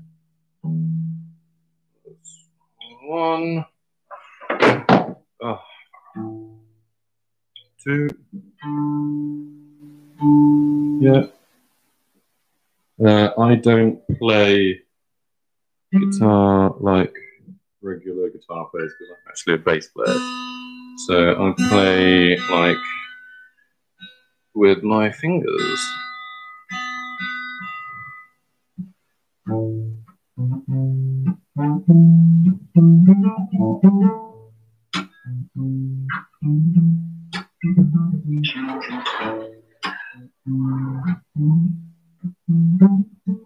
Ready?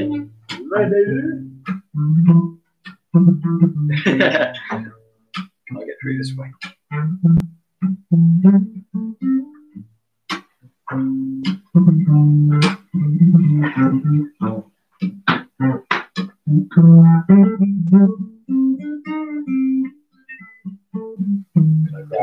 Yeah, so I'm musically masturbating, as they say. Oh God, I'm making a mess. Here we go. Oh. Okay. Finish your beer. Finish it. Full out improvisation. Yeah, mate. Fuck yeah.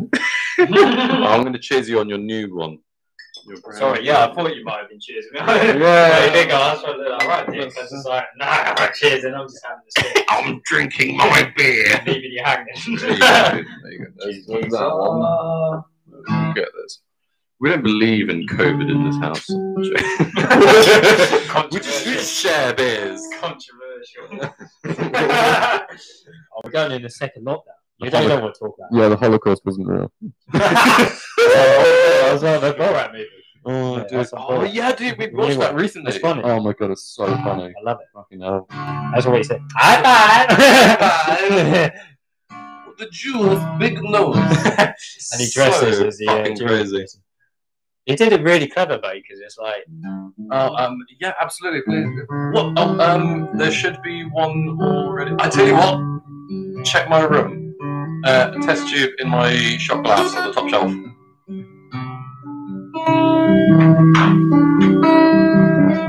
I'll tell you later.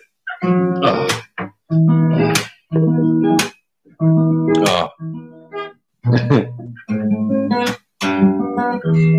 Dude, wow, there you go. Stuff there, right there.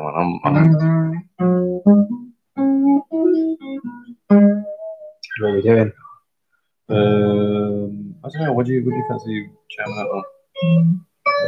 Maybe I'll just throw some chords out and you just solo on it. Oh yeah, okay, yeah. Let's just go really simple.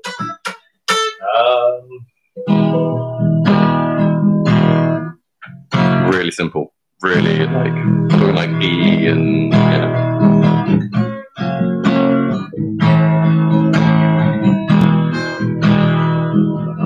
Are we in tune together? Gives it me. Nah. I don't know if I'm out all year round. Sure. It says I'm in. Really? Maybe I'm out. You want to tune? Yeah. Standard tuning, yeah? That's dude. Oh man, I'm out. Oh, I'm toned down. That's what I remember now. It's because I was playing a Coldplay song.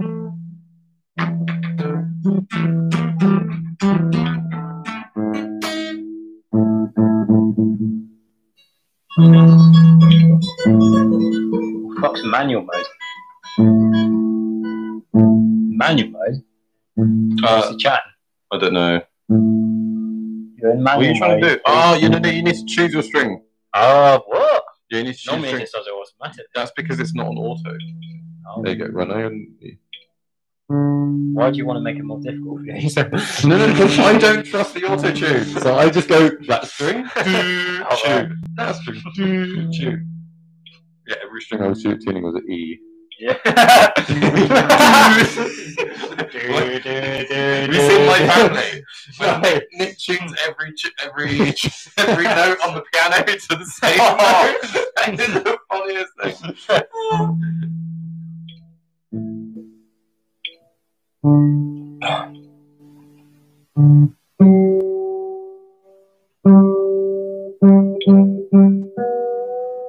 You're nearly there. I love it. You're nearly so close. Oh, last one.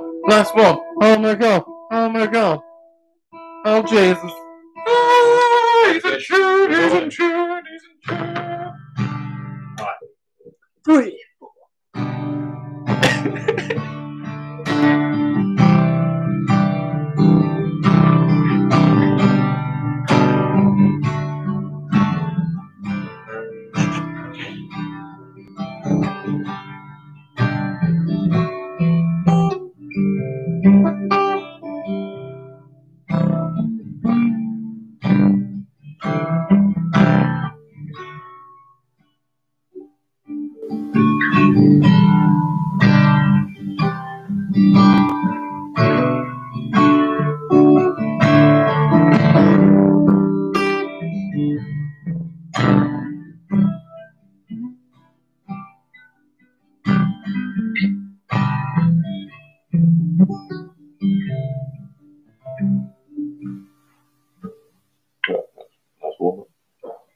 I think you're much better at soloing than I am. I'm a novice at soloing. I can solo over my own stuff, but I can't. You're like, chords. Yeah. What are you feeling?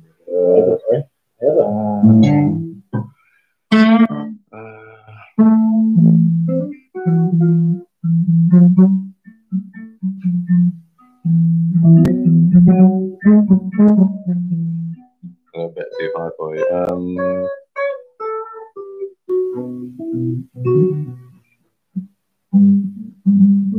So wide stripes. Oh yeah, I could do that.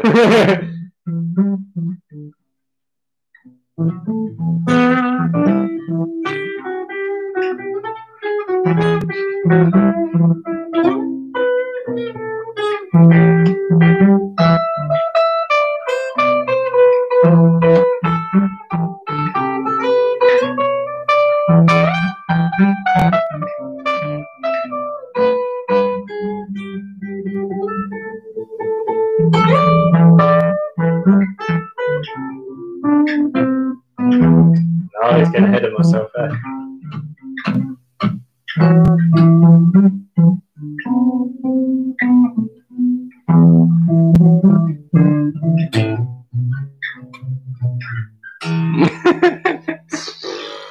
Oh man, I suck so much. We used to be so good at fucking jamming together, dude. Yeah, you were playing the bass then. Like. Yeah.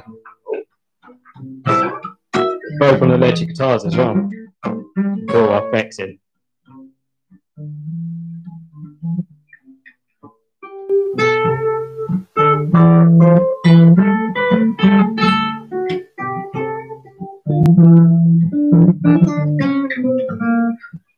Fuck it.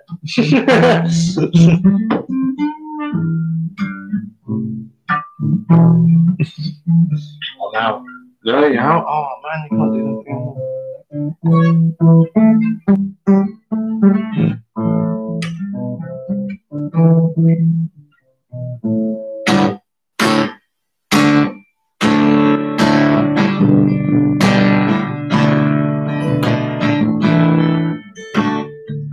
Okay, fine. You throw something at me, then we'll try one more, and then we'll get back to spoken word. What am I doing? I don't know. You just throw one more. You get going on it, and then I'll see what I can, and I'll try soloing.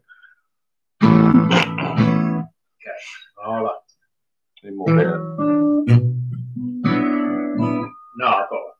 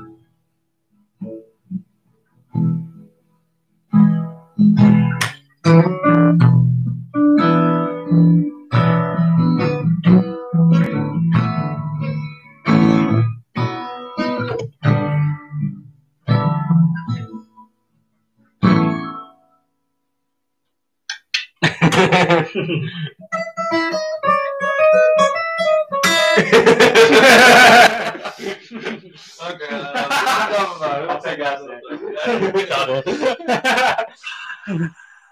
There we go. Sorry for your eardrums. Thank you ever so much. It's probably peaking really bad. Like you're flipping. Equalizers. I was looking at the Way view up. cam there. Somebody immediately tuned out the moment that we stand there. I'm not watching this shit anymore. That's the best you got. Oh, dude. How about considering I'm going to play acoustic? So, fucking cheers, mate. This is so Cheers, much geezer. fucking fun, dude. Yeah, man, I love podcasting. Yeah, Actually, it is. I love podcasting, dude. Like nothing. You actually forget about stuff. It's like Johnson escapism. Somewhat. That's some Jim Beam. A little bit of fire water, my friend. Sure, geezer. Absolutely, mate. ages ago. I don't even know what to do. And then trick or treating. This is still Jim Beam. Kentucky bourbon. I'll tell you what. Guests first. If you want. What do you think? I have it underneath the bar. I have it just because I was like, oh, there's a bar. You never want to run out of booze, so you always want something just in case. It's like a yeah. You never know. It's quite an aftertaste to it. Oh, now it's fucking Kentucky bourbon, bro. Fucking hell, wow. Gonna lower the entire tone of your voice like One one. whole octave. So when you start doing Scotch and you're like, you start thinking like, I can now proclaim things. Okay. The newspapers have not printed anything in many a long time. This is my mental fortitude. You sound like Winston Churchill. I was trying to do his name. Do we shall not surrender. We'll fight them on the beach. Yeah. I'm trying to do, what was his name? Thingy from Gladiator. Oh yeah. Yeah. No, hold on. I done the fourth theater. Have you seen Year One? That comedy show with Jack Black and Michael Cera. You sound like the guy on that when he like waxes the pubic hair. Michael Cera. He has to like wax the guy's pubic hair. You sound like him. He's like Roman, like rich, posh totty. David Hemmings is the name of the actual person I'm trying to do an impression of, and he's the one that he's in. You ever seen Barbarella? No. Oh, dude, absolute ridiculous movie. It was made in like the late 60s, 70s, and it's Jane Fonda, and she's like, the whole film is like about basically she's like this space traveling alien lady. It's all a sci-fi ridiculousness, and she goes and sleeps with aliens that like chat her up and stuff, and they're all like these like suave, exotic men from kind of like 70s, 60s. One of them being David Hemmings, which is at the end, and he's the guy that does he's the guy with the big eyebrows in Gladiator that does the. I think I do know what you mean. Barbarian. I could picture him. I don't even need to know him. Just in that voice, I know. Yeah, but anyway, Do you know what I mean? Yeah, he's the last guy in that. Yeah. That's David. Yeah, Hemmings. yeah, He's a yeah. ridiculous ass voice. Okay. I'm watching a lot more of I'm watching lots of Richard Harris, Peter O'Toole, and oh god, I can't wait to talk about this with my mate Tom. Get him on the podcast. I really want to get my brother on here as well. Actually. Yeah, man. Yeah. So that's the great thing about podcasting is that you see what I mean when you start doing it. Like it's. The setup is actually reasonably quite simple. Yeah. Like 2 microphones, a mixer, and a laptop and a camera. It's quite like cozy as well, man. Like, I think it's a cozy little setup you got on here. Like it kind of forces nice conversation as well. It forces honest conversation. Like whatever you talk about, you can exhaust your bullshit after a while. Like like if you're a bullshitter, and then you have to speak honestly about something. And Sure. I love that. Yeah. I love that it's it's such a proving thing. Yeah. To be fair, most people I've had on here, apart from maybe Nathan the first time, I've actually had a drink with every single one, I guess. Really? Yeah. Yeah. It wasn't necessarily something I'd thought of at the beginning, but I was like, because it's It's like social as well, isn't it? Yeah, it takes the sting out of the tail of being in front of a camera and being on a microphone. A lot of people don't like being in front of camera, and I've learned that from doing video. Like there's a certain act of a job of, you know, comforting a person who's been interviewed and that, because even people who like you know, like head teachers and that don't like being in front of cameras, you know, and it's like, and as when you're behind the camera, it is part of your job to comfort them. Because if you want good video footage as well, you want people to be themselves, you know, and relax and that. And like it is really, it's you know, like when you've been like ever been nervous, and it's like you try and control yourself, and it's like you can't, and it's like, you know, it's like that, isn't it? It's really, and like the camera's weird. I've had it's like very unnatural. Yeah, I'm sure you have as well. But like a few job interviews where you like have like a camera interview. You had one of them before. They're so weird because there's no one feeding you any information or anything. I was like, you know what I mean? One line where it was at least I had the question. So with my camera interview, they just said, like, so the writing came onto the screen. And then it goes like, isn't there a timer as well? Yeah. Now it's like the thing. You click the thing and it's like recording now. And it's like, you want to do a retake? Fuck yeah, I sucked on that one. I could do it. I had literally one of them in Manchester. I had like a video interview. Like you said, with the question there for you and the timer on the top. And you could see it in your peripheral, the timer, which is just more pressure. Yeah, and then it's like I can do it. I messed up my answer and the timer. Yeah, I did. That's exactly what I did. And I saw the timer. I was like 5, 4, 3, 2, and I hadn't said anything.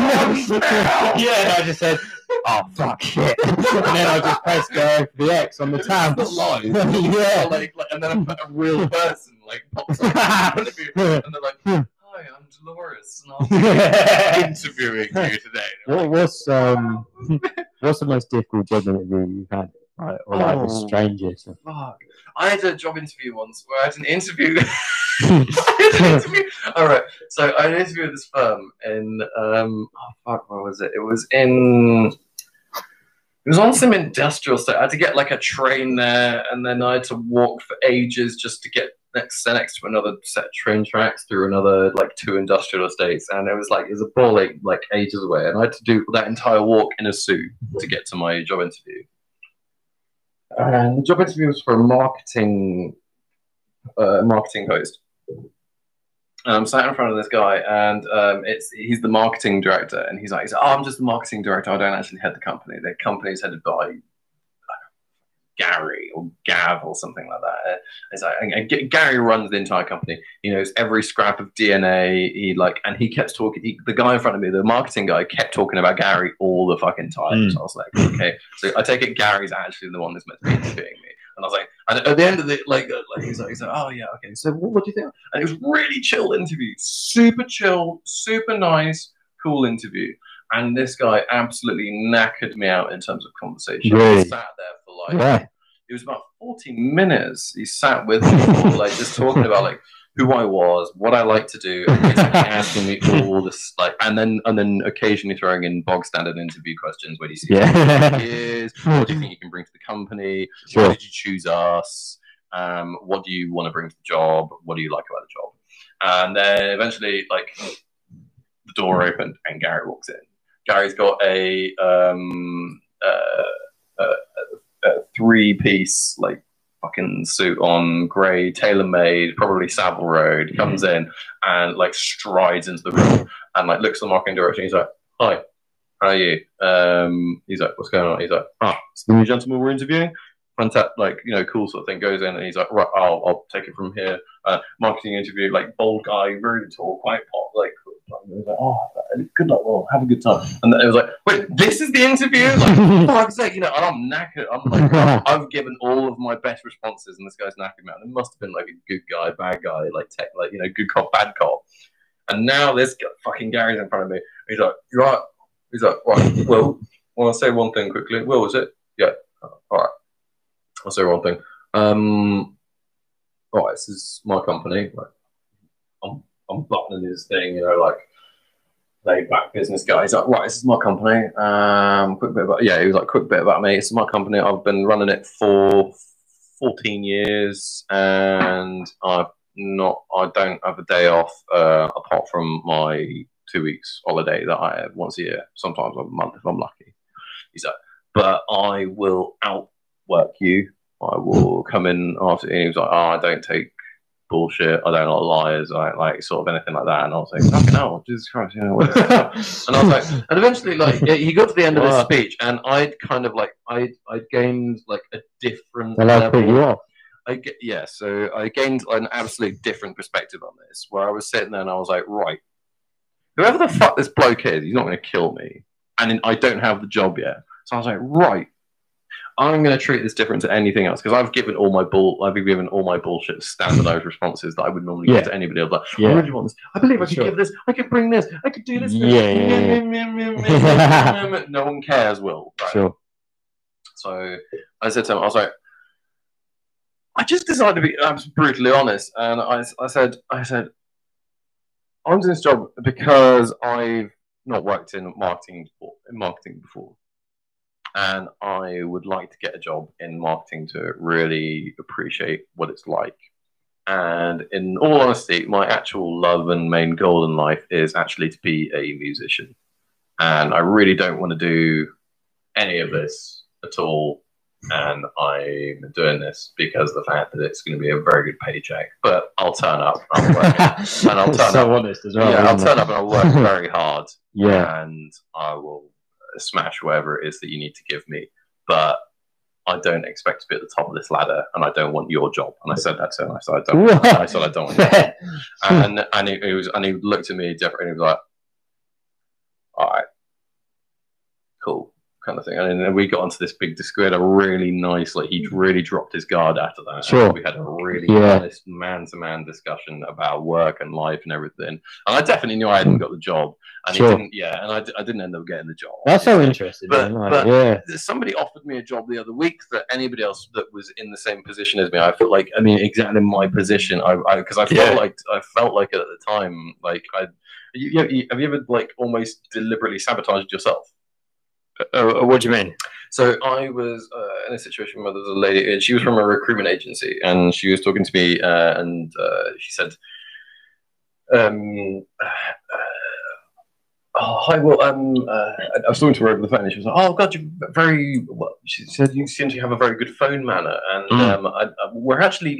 She tried cross-selling me and cross-offer. She offered me another job on my own. Yeah. She said, yeah, we're looking for a customer service advisor here at the company, and the pay is this, and it's this, and all you have to do is this, and this, and this.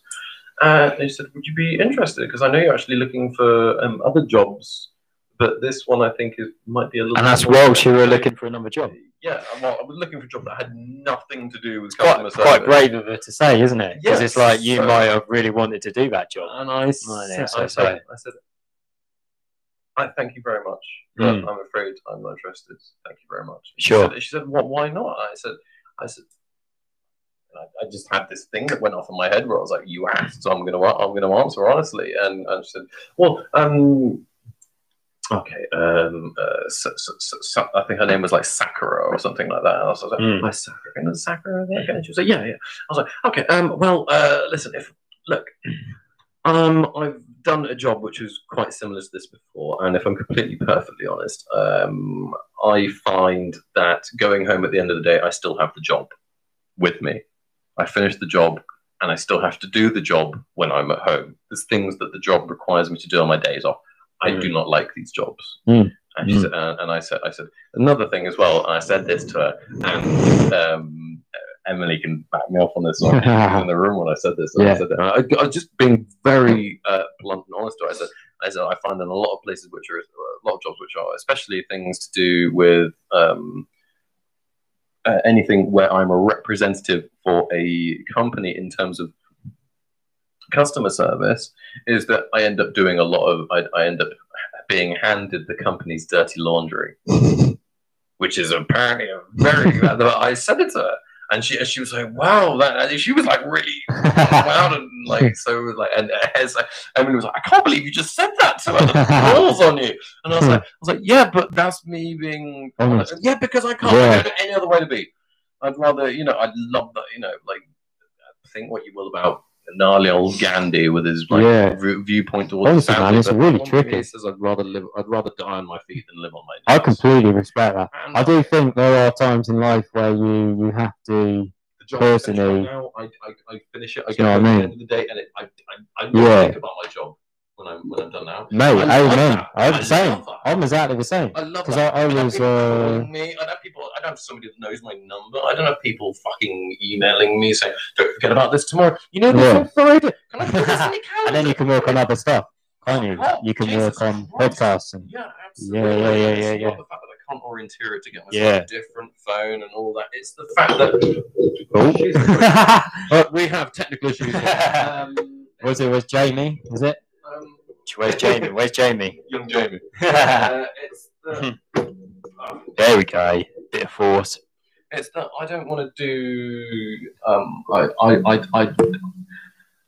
Somebody very wise once said to me, "Never be at the bottom of a ladder, and never be working on the bottom of a ladder. You don't want to be at the top." And I completely, that resonated with me so hard. So as a result, I have never been working for anything that I wouldn't consider working my way up, and me being a not positive, the most honest version of myself. Where I'd be like, I'm sitting there going like, look, the company is what it is. These people are dicks. These people are fantastic. So that's the reason why I work it. It's too big. And it needs this sort of level of management. I'm here to fulfill this function. I know what you mean. I think when you're working in a job, I think when you're working in a job, it's good to set goals. I think because it's like it gives a purpose. Do you know what I mean? So like if you're working towards a career goal, it is good because it's sort of like I say, giving you purpose. But I don't know if there's a but. But I think. So long as you're putting something where you are ahead of you, you're not going to be content. Do you know what I mean? Yeah. Now that is important to know. So, like, if you start a job, if you go to uni and you graduate and you get your dream job and you start, like you say, doing the rags, whatever. Well, I don't know what expression you said, but you know what I mean? Yeah, you do the dirty work. Do you know what I mean? You do the dirty work. You start off doing the dirty work, and it's like, and then you work up to there. And then you get to there, and you work up to there. Yeah. There's always another point, isn't there, to work towards? We've all heard that before, and it's like, so it's like, and you say like, if you find a job that you are happy in, you know what I mean, and it's like, I just think it doesn't always have to be an outcome of a situation. Like, I think it's fun just to enjoy stuff sometimes. Like you can learn a new instrument, but you don't have to get grade 8 in it. Yeah. You can start a hobby, but you don't have to make, £100,000, at this point. You don't. Do you know what I mean? A lot of people disagree because it's like, do you know what I mean? Goal setting, etc. But it's like, I personally like being spontaneous, and I have been a lot happier since doing that. You know what I mean? Because it's like my job allows me to do that right now. I can be spontaneous. I can do what I want. The moment I finish work, I clock out. I'm my own man. I can do whatever I want. Yeah, and my work recognizes that, and I respect the fact that my work recognizes that. And I like it for that. Yeah, exactly the same here. I'm done. The moment I clock out, I can say whatever the fuck I want on my podcast, and I can play whatever the fuck that we want to do, and sound however we want to sound in the studio with our band. Yeah, but do you not think you learn so much, like from all the different jobs you do? Because it's like I'm nothing like the job I am working now compared to how I started. Like, when you were a kid, though, how did you think that you were gonna did you have any expectations on like what you were gonna do in terms of work? Like you were like, oh, I'm just gonna end up in film. Not really. No, I never have. No, I literally trip through the doorstep in life. I was gonna be an actor. I trip through the doorstep in life. No, I'm serious. Like I literally just. Oh, that's not. You know what I mean? Like, do you know what I mean? Yeah, that's literally what I do. I just I do stuff until life starts to get boring. Do you know what I mean? Yeah. And the moment is good. Do you know what I mean? I really enjoy it. It's like I've accepted a lot of stuff, but to do that, I've had to do stuff like teaching in prison. Yeah. Like I think try accepting who I am a little bit more. Like because it's like I'm obviously working at Royal Mail at the moment, which is like but it gives me that time to myself. And actually, like, listen to podcasts and that whilst I'm doing my job. You know, you can put your headphones in. And it's I do like talking to people about that. Also, I like that time on my own. So it's like, it's really good for that kind of thing.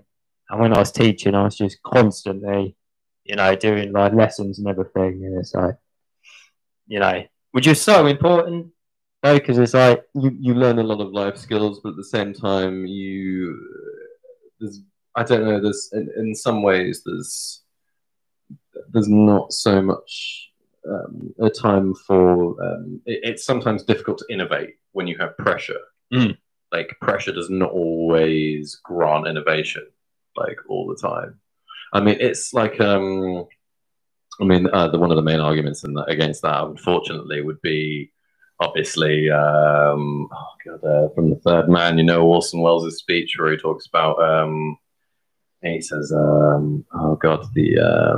he says the Renaissance in Italy. They had the Borgias, and they had 400 years of war, but they had the Renaissance and Leonardo da Vinci, Michelangelo, and you know, like some of the greatest and most prosperous times that the world has ever seen.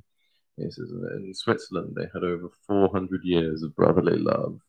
And what did that give? The cuckoo clock. You know, like, and it's a lot of my innovation does thrive from stress and pressure, but a lot of it also, like, I like stress and pressure when it's on the job, and then the moment I finish the job, it's done. And that's one of the great things about music is like that. Art is like that. Art, when you're in that moment, you can think and plan all you want, but until you're actually in that moment, it's, you know, like it's completely different. Yes, and that's what I like about it. It's the same thing with painting. You can have all of the prep work you want, but unless you know, if you're actually doing prep work, that's different. If you're practicing, that's different. Like, but I still put in the time to fucking practice. I practiced for 3 hours yesterday unintentionally. But I loved it. I fucking loved every minute of it. I hurt my pain. I couldn't go to sleep because I could feel the muscles and the tendons in my hands afterwards. And I do a job all week where I'm using my hands all the fucking time, all the time. But then, you know, I get home and then I do another 3 hours on my bass guitar. But I love that. And at the end of that, when I wake up the next day, my hands feel like fucking, you know, like my forearms feel like like rope, you know, like I feel really fucking strong at the end of doing something like that. It feels great. I love that. You know, that's a blessing, and that's how I have to look at it. It's like what we were talking about earlier. You know, you get your perspective. And I think thinking time is really important. You know, like you have like obviously, you know, the apple falling on Isaac Newton's head. You know, that's not obviously thinking time. That's chance. Do you know what I mean? And that idea came to his head from that. But then I also think competition can be good. Kind of contradict what I said a minute ago, but no, competition's good in the respect that if you take, you know, going to the moon, like a race to the moon, you know, with like Russia and America. Stress moving in that river. Like that's the exact stress. Like, that is a race against time. You've got to do this thing in 3 days, and you need this thing which takes 3 days to do finished in 2, because you've also got other 2 things that needs, you know, that require 1 day to do. So you've got to fix those 2 things and then one that day, you know, like, and then all that time management plus actually doing and making the thing itself, which you've got to do it in a rushed perspective. That was really strange because it went from a war to a race to get to space, like in the space of a few years. Like that's really strange. I find it's like because you had like obviously, you know, these weapons being produced, like we said, the V2 rocket earlier. Even though the rocket propulsion technically won the actual speed of the space, like the Americans technically won. Like, well, it's everyone. Like, I think I always argue humanity. It's a global achievement. It has loads of different minds to do it. And I do think American, Sputnik. I do think Americans a bit, in my opinion, take too much credit for that. And I do think it should be an achievement for everyone because I admire the patriotism. Do you know what I mean? But then again, it's like it is von Braun and that, you know, and his German rocket team. that went to America because he never was that. Wernher von Braun? Yeah. But he never wanted to make weapons. Like he always had a dream to go to space, to go to the moon. He wanted to make the first rocket. So he went to America with his rocket team from Germany after the war. Yeah. So, but that's like healthy competition. Well, not going to the moon anyway. But then there's also like master weapons now, isn't there? Like nuclear weapons. Well, that's scary. scary. I think the three people that I think you and I've spoken about quite a few times, haven't we? Is the three people that quoted one of those Hindu books when they quote Kali, the goddess of death. The great destructor of worlds. Yeah, it's like Oppenheimer, and Optimov Kalashnikova, the AK-47 right developer, and what's the other guy as well? It was Alfred Nobel, the developer of the Nobel Prize. Okay. Because he invented TNT dynamite. Oh, okay. Yeah. And then obviously AK-47 and then the atomic bomb Oppenheimer. Yeah. All three of them said, I am become death, destroyer. Yeah. All three of them have been have quoted that or quoted the other person saying that. I'd like to quote Oppenheimer. And that's like, but the scientists never did it to create war. Like they weren't looking at the ethics. Because all the... I'm so glad you brought it. Because we were talking about it. I had a point from earlier, which was sorry to anyway. You keep going. I was just going to say all the like physicists and all the people working on it. They all had different jobs within a role. Do you know what I mean? So it's not like every single one of them. I should imagine we're working at it, thinking about we're making a bomb to destroy civilizations. No, like this person was looking at splitting atoms and isotopes and whatever, do you know what I mean? I don't know the exact physics, but it's like every single one of them would have had different jobs. Yeah. So it's like catalytic implementation on a nuclear device to assist with the reactivity speed sort of thing. Like that's that one guy, like that's one guy who's heading a department of 12 people. Yeah. Kind of thing. Yeah. And it was because Einstein even wrote to the American government saying that the Germans could potentially be working on this super weapon, the nuclear bomb, because he sort of understands the physics about it, so he wrote a letter to the US president saying about this potential weapon. And that's when they started the Manhattan Project. Yeah. So I know who was it in World War II? Was it the who developed the wasn't it Heisenberg? Was it Heisenberg? Oh. He developed the Haber process, but he also developed Zyklon B. Yeah. Was it him that? I don't know if he invented Zyklon B. Yeah. He developed Zyklon B, which was. And he won a Nobel Prize. He won a Nobel Prize for the Haber process, which is what we use for pulling nitrogen out of the atmosphere, which is what provides most of the 60% of all crop life on Earth with all of its nitrogen.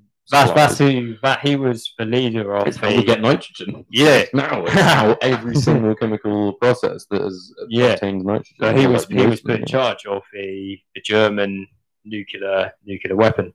He was in charge of it. Heisenberg. Yeah, but that's another thing though, where you have that, almost unintentional, like what we were talking about earlier, where you have something positively evil to the point of ridiculousness that also simultaneously produces something which, like nuclear power, something that killed 5 million people, that created and saved the lives of hundreds and hundreds of million, assisted with building the lives of over billions of people. Sure. Well, because of peace treaty. So you have this nuclear bomb. The Haber process feeds probably over 2 billion people, probably even more than that, maybe. But then his method, or where he presented Zyklon, how many people did Zyklon B kill? There's a fucked up statistic I heard, which is like Kissinger and Nixon dropped more bombs on Vietnam than all of the First and Second World War put together, or something like that, in terms of all the shells that launched, or something fucking ridiculous. Like, you'd have to look that one up. Somebody said that to me, and I was like, "Get the fuck out!" And I looked it up. I looked it up, and whatever it was they said to me, it was fucking true. I was like, "Get the fuck out!" the actual wish you didn't hear that. Like, wow, cheers. Like, that's made my day happier. To hear that. History's imagine having that job, mate. Exactly. Imagine I need to be in charge of this. It was actually someone's job to have the most economical way to kill Jews. Right? Do you know what I mean? Well, someone's job to have the most economical way of delivering a nuclear weapon, Enola Gay, wasn't it? Isn't that the Enola Gay? That is Enola Gay. Yeah, that's Enola Gay. That's the whatever 29. I think it was American bomber. Yeah, that dropped it on fucking. Dropped the little boy. Jesus Christ, little boy. That's the second one, which is a plutonium bomb, and then the first one was a nuclear bomb. So, yeah. What have we done? Fun conversations. We got from horror movies to music, and then to. For some reason, it's interesting, and God knows why. God knows why. We're on like nearly 2 hours and 7 minutes, by the way, now. Yeah? Is that like an average podcast time? Not reasonably. I mean, how are you doing? You cool? Yeah, I'm knackered. Really? Yeah. Oh, dude, are you cool? I've had a long drive, haven't I? Absolutely. Yeah. Well, I'll tell you what, mate. We'll start winding down now. Did you have anything you want to plug? You got social media? Any films you you said you weren't really working on films, you're taking a break. Well, my video business, M&A Films. Yeah. Which is check the description for the link. Stick a link in there. Yeah, absolutely. Yeah, which is basically like promotional videos for companies. So like any businesses who are looking for a promotional video, then they can do it through video. But not just any video, like cinematic, video tells a story. It's the best way to get your company's message across through video in a short amount of time. So I think a lot of people who explain their business to people who've never heard it, it's just the quickest, easiest way of doing it, just to press this video and have like an honest, good way of telling the story for a business. So, yeah. Sweet, dude. Cool. Well, thank you ever so much for coming on the podcast. Thanks, man. This has been so much fun. It's been so much fun, mate. Thank you ever so much for doing that. Yeah. Thank you ever so much, everybody, for tuning in. This has been Biscotti Conversations. Yes. Another magnificent episode. Yeah. And thanks for having me, man, as well. Yeah, dude. Excellent, mate. I hope you have a good time. I have, actually. It's really good. I'd love to have you on again when we are on full-on COVID lockdowning next Thursday, but it'll be what it is, and we'll get through it. And it is what it is. It is what it is. Yeah. And if in doubt, have a good time though, right? Yeah. Parties together and shit, dude. Yeah. Oh yeah. Fucking yes. Absolutely. They're the best. Bouncy castles. Yeah. Oh, bouncy. Strobe lights. Andy's strobe light. Big shout out. Oh my God. What epilepsy? Oh. Is that a £100 strobe light or something? Oh God! No, I think so. It was. 2018. We couldn't use it. We just told her to go and sit in another room, and she's like, "No, I want to be in this one." Won't you subject yourself to something that you know is going to give you harm? That's when I got back from back from London, and I got back, and someone's tried to sell me laughing gas. And I'm like, this is my own house. They're like trying to £5 for a gas canister or whatever of laughing gas. And I was like, fuck off, this is our house. Narcotics in my own house. Yeah, in the building. Oh, in the house. Oh, do you remember we tried that? At uni? Oh God, no. Yeah, I don't remember that. I remember that. Oh, that's never happened. That was my first time. Was it in my couch in my room? No, it was someone outside Zoo Bar. I had it in the car. Do you remember? Oh my God. And we walked up my stairs like, Absolutely stitches. Oh my god, yeah, I do remember that. I think Greg was there as well, potentially. Someone Oh, else was okay, there. yeah. I can't remember. Anyway, I'm not sure. anyway, thank you so much. Well, that was Alright. bonus fed show. Thanks, everybody. Oh, Do you actually remember that?